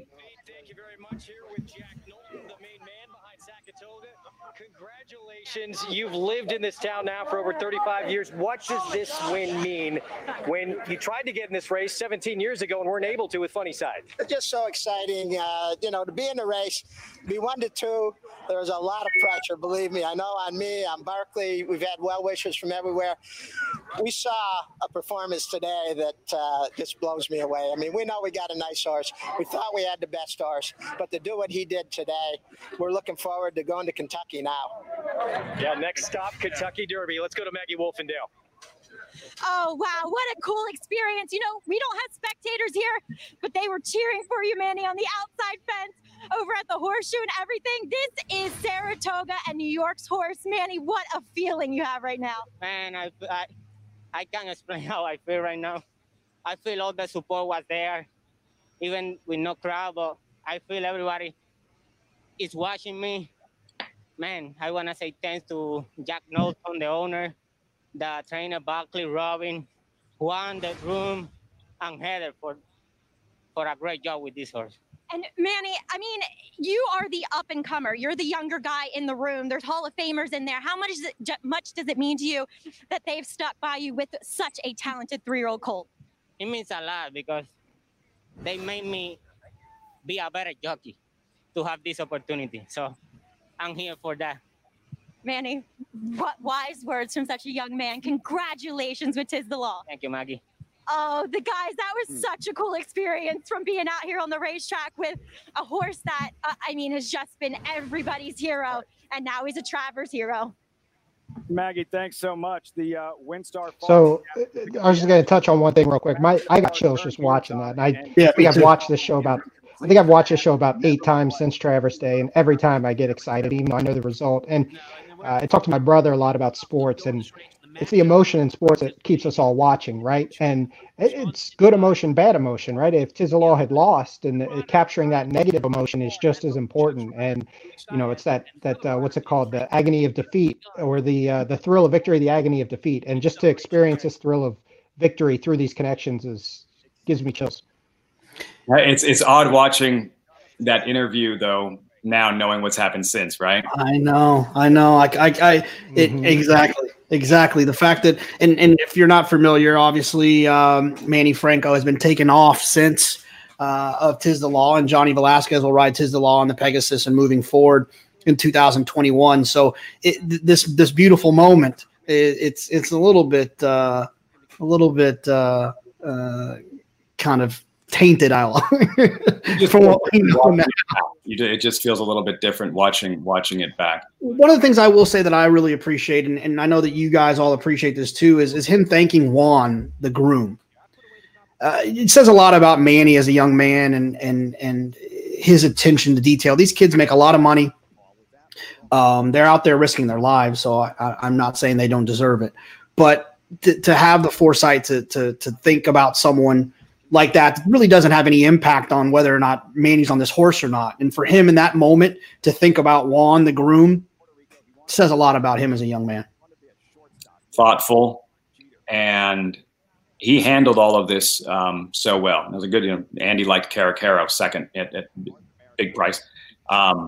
After the Belmont, after the Travers, and you would understand that maybe a rider would feel a little bit shortchanged. I won the Belmont Stakes, I won a Travers, and this is supposed to be done in that electric atmosphere with tens of thousands of people. And on both occasions, he said, it didn't feel any different to me. Not that he had anything to compare it to, but he didn't feel like he was missing out on anything because he knew everybody was watching. He could feel the support. And it was the same. He expressed that very sentiment after the Belmont and the Travers. And yeah, it says a lot about Manny. Well, as it wraps here, I want to take the time to ask both of you guys just in general. I know exactly, especially you two. I mean, I'm a little bit less than you guys, but I know that when these shows are over, you guys look back and think about all the things you wish you would have done differently, all the mistakes that you made, how you can be better next time. What are some of the things after watching this? Oh, that was fun. Hanging out at that at the little cove there in Saratoga. But what are some of the things that you guys kind of wish you would have done differently? Mistakes that you wish you could take back that maybe the viewers might not have even noticed? Terrence screwed up a lot during that show, so I'll let him answer first. I was going to say let him answer first. So I think more. I have a very technical answer to things. In the truck, there was a couple of times we crossed each other up, almost like a pitcher and catcher in baseball, where calling for certain video elements or graphic elements that were maybe called incorrectly. I think that the way we label things in the truck, I mean, I know that's probably boring for the listeners and the viewers. That was the first thing, that night, I was thinking about that for the next year's show, about being a little bit more specific about how we label everything. From a element perspective, I mean, honestly, from an element perspective, I don't know how much I would change. Those are the stories that we wanted to tell. We got lucky that they came through, that Tiz the Law came through to put a bow on the box of all of those stories. And Greg's interview with Jack, tied up storyline throughout everything. Other than some technical things that'd probably be pretty boring to everybody, I don't know that I would change anything content wise. Lafitte? I think I could have reset storylines a little bit more as they were going into the gate. Again, at that point, I'd lost communication there with Terrence, and as the horses were filing, as they were moving in, I think I could have reset that just one more time. Why you care while you're watching. And another one was getting back to Gamine. It was a scenario where, Bob Baffert had the 4 positives, I believe, or maybe it was 3 positives back then over an extended period of time. And we got a little bit jammed up traffic wise, and I didn't get a chance. And I probably could have found a spot to explain that what had happened with Gamine, that one of her races, she was disqualified. It wasn't for any legal substance. It was a legal substance, just an overage, just to check the box so that somebody watching who knows better, it's not that it's just Baffert has a horse in the race. It's her. It's Gamine. So we got backed up with traffic a little bit, didn't get a chance to check that box. And then after the race, went ahead and addressed it, but it felt like I was trying to just kind of jam a square peg into a round hole at that very point.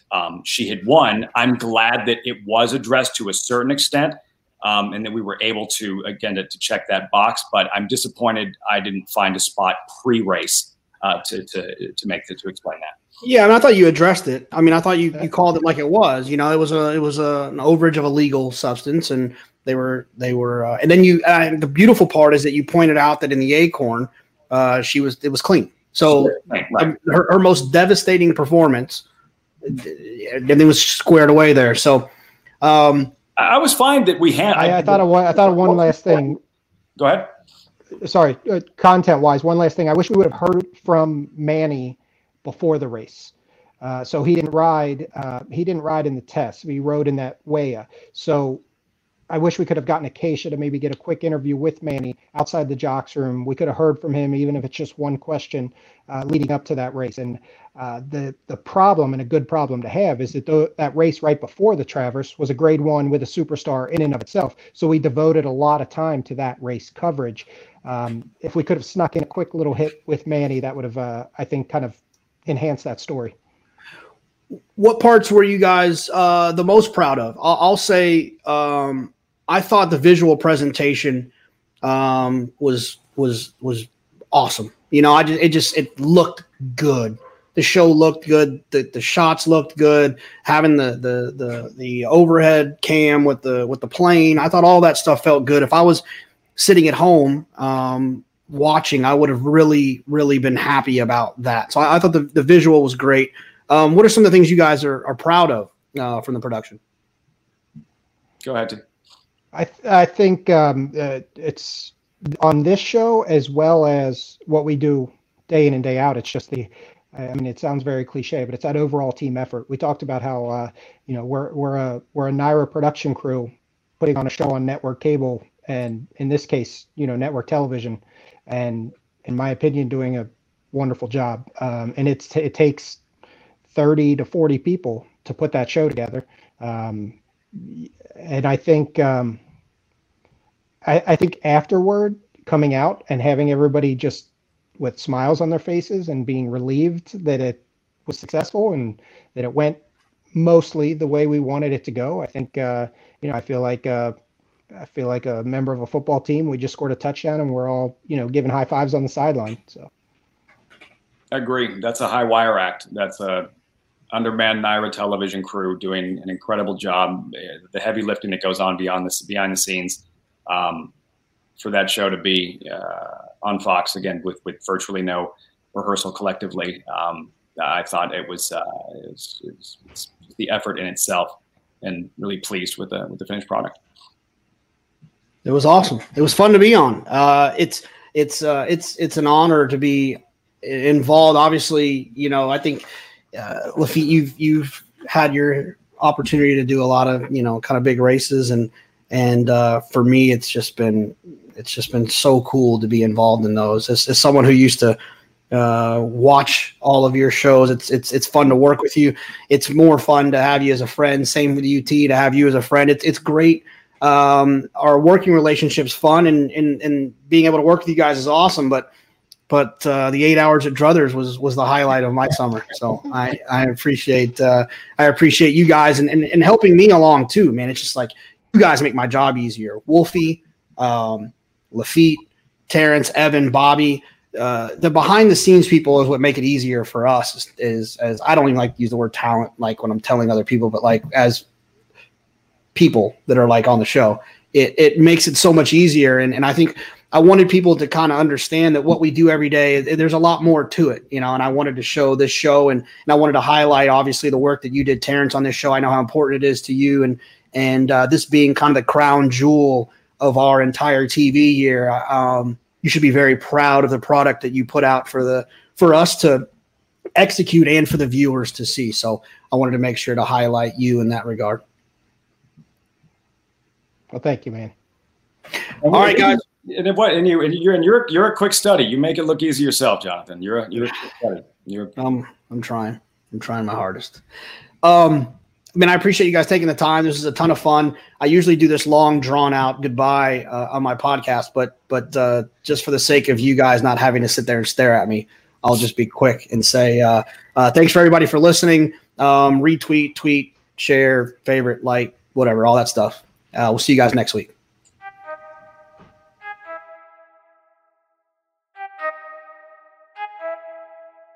I need to know everything, who and the what and the where, I need everything. Trust me, I hear what you're saying, but act like it's new what you're telling me.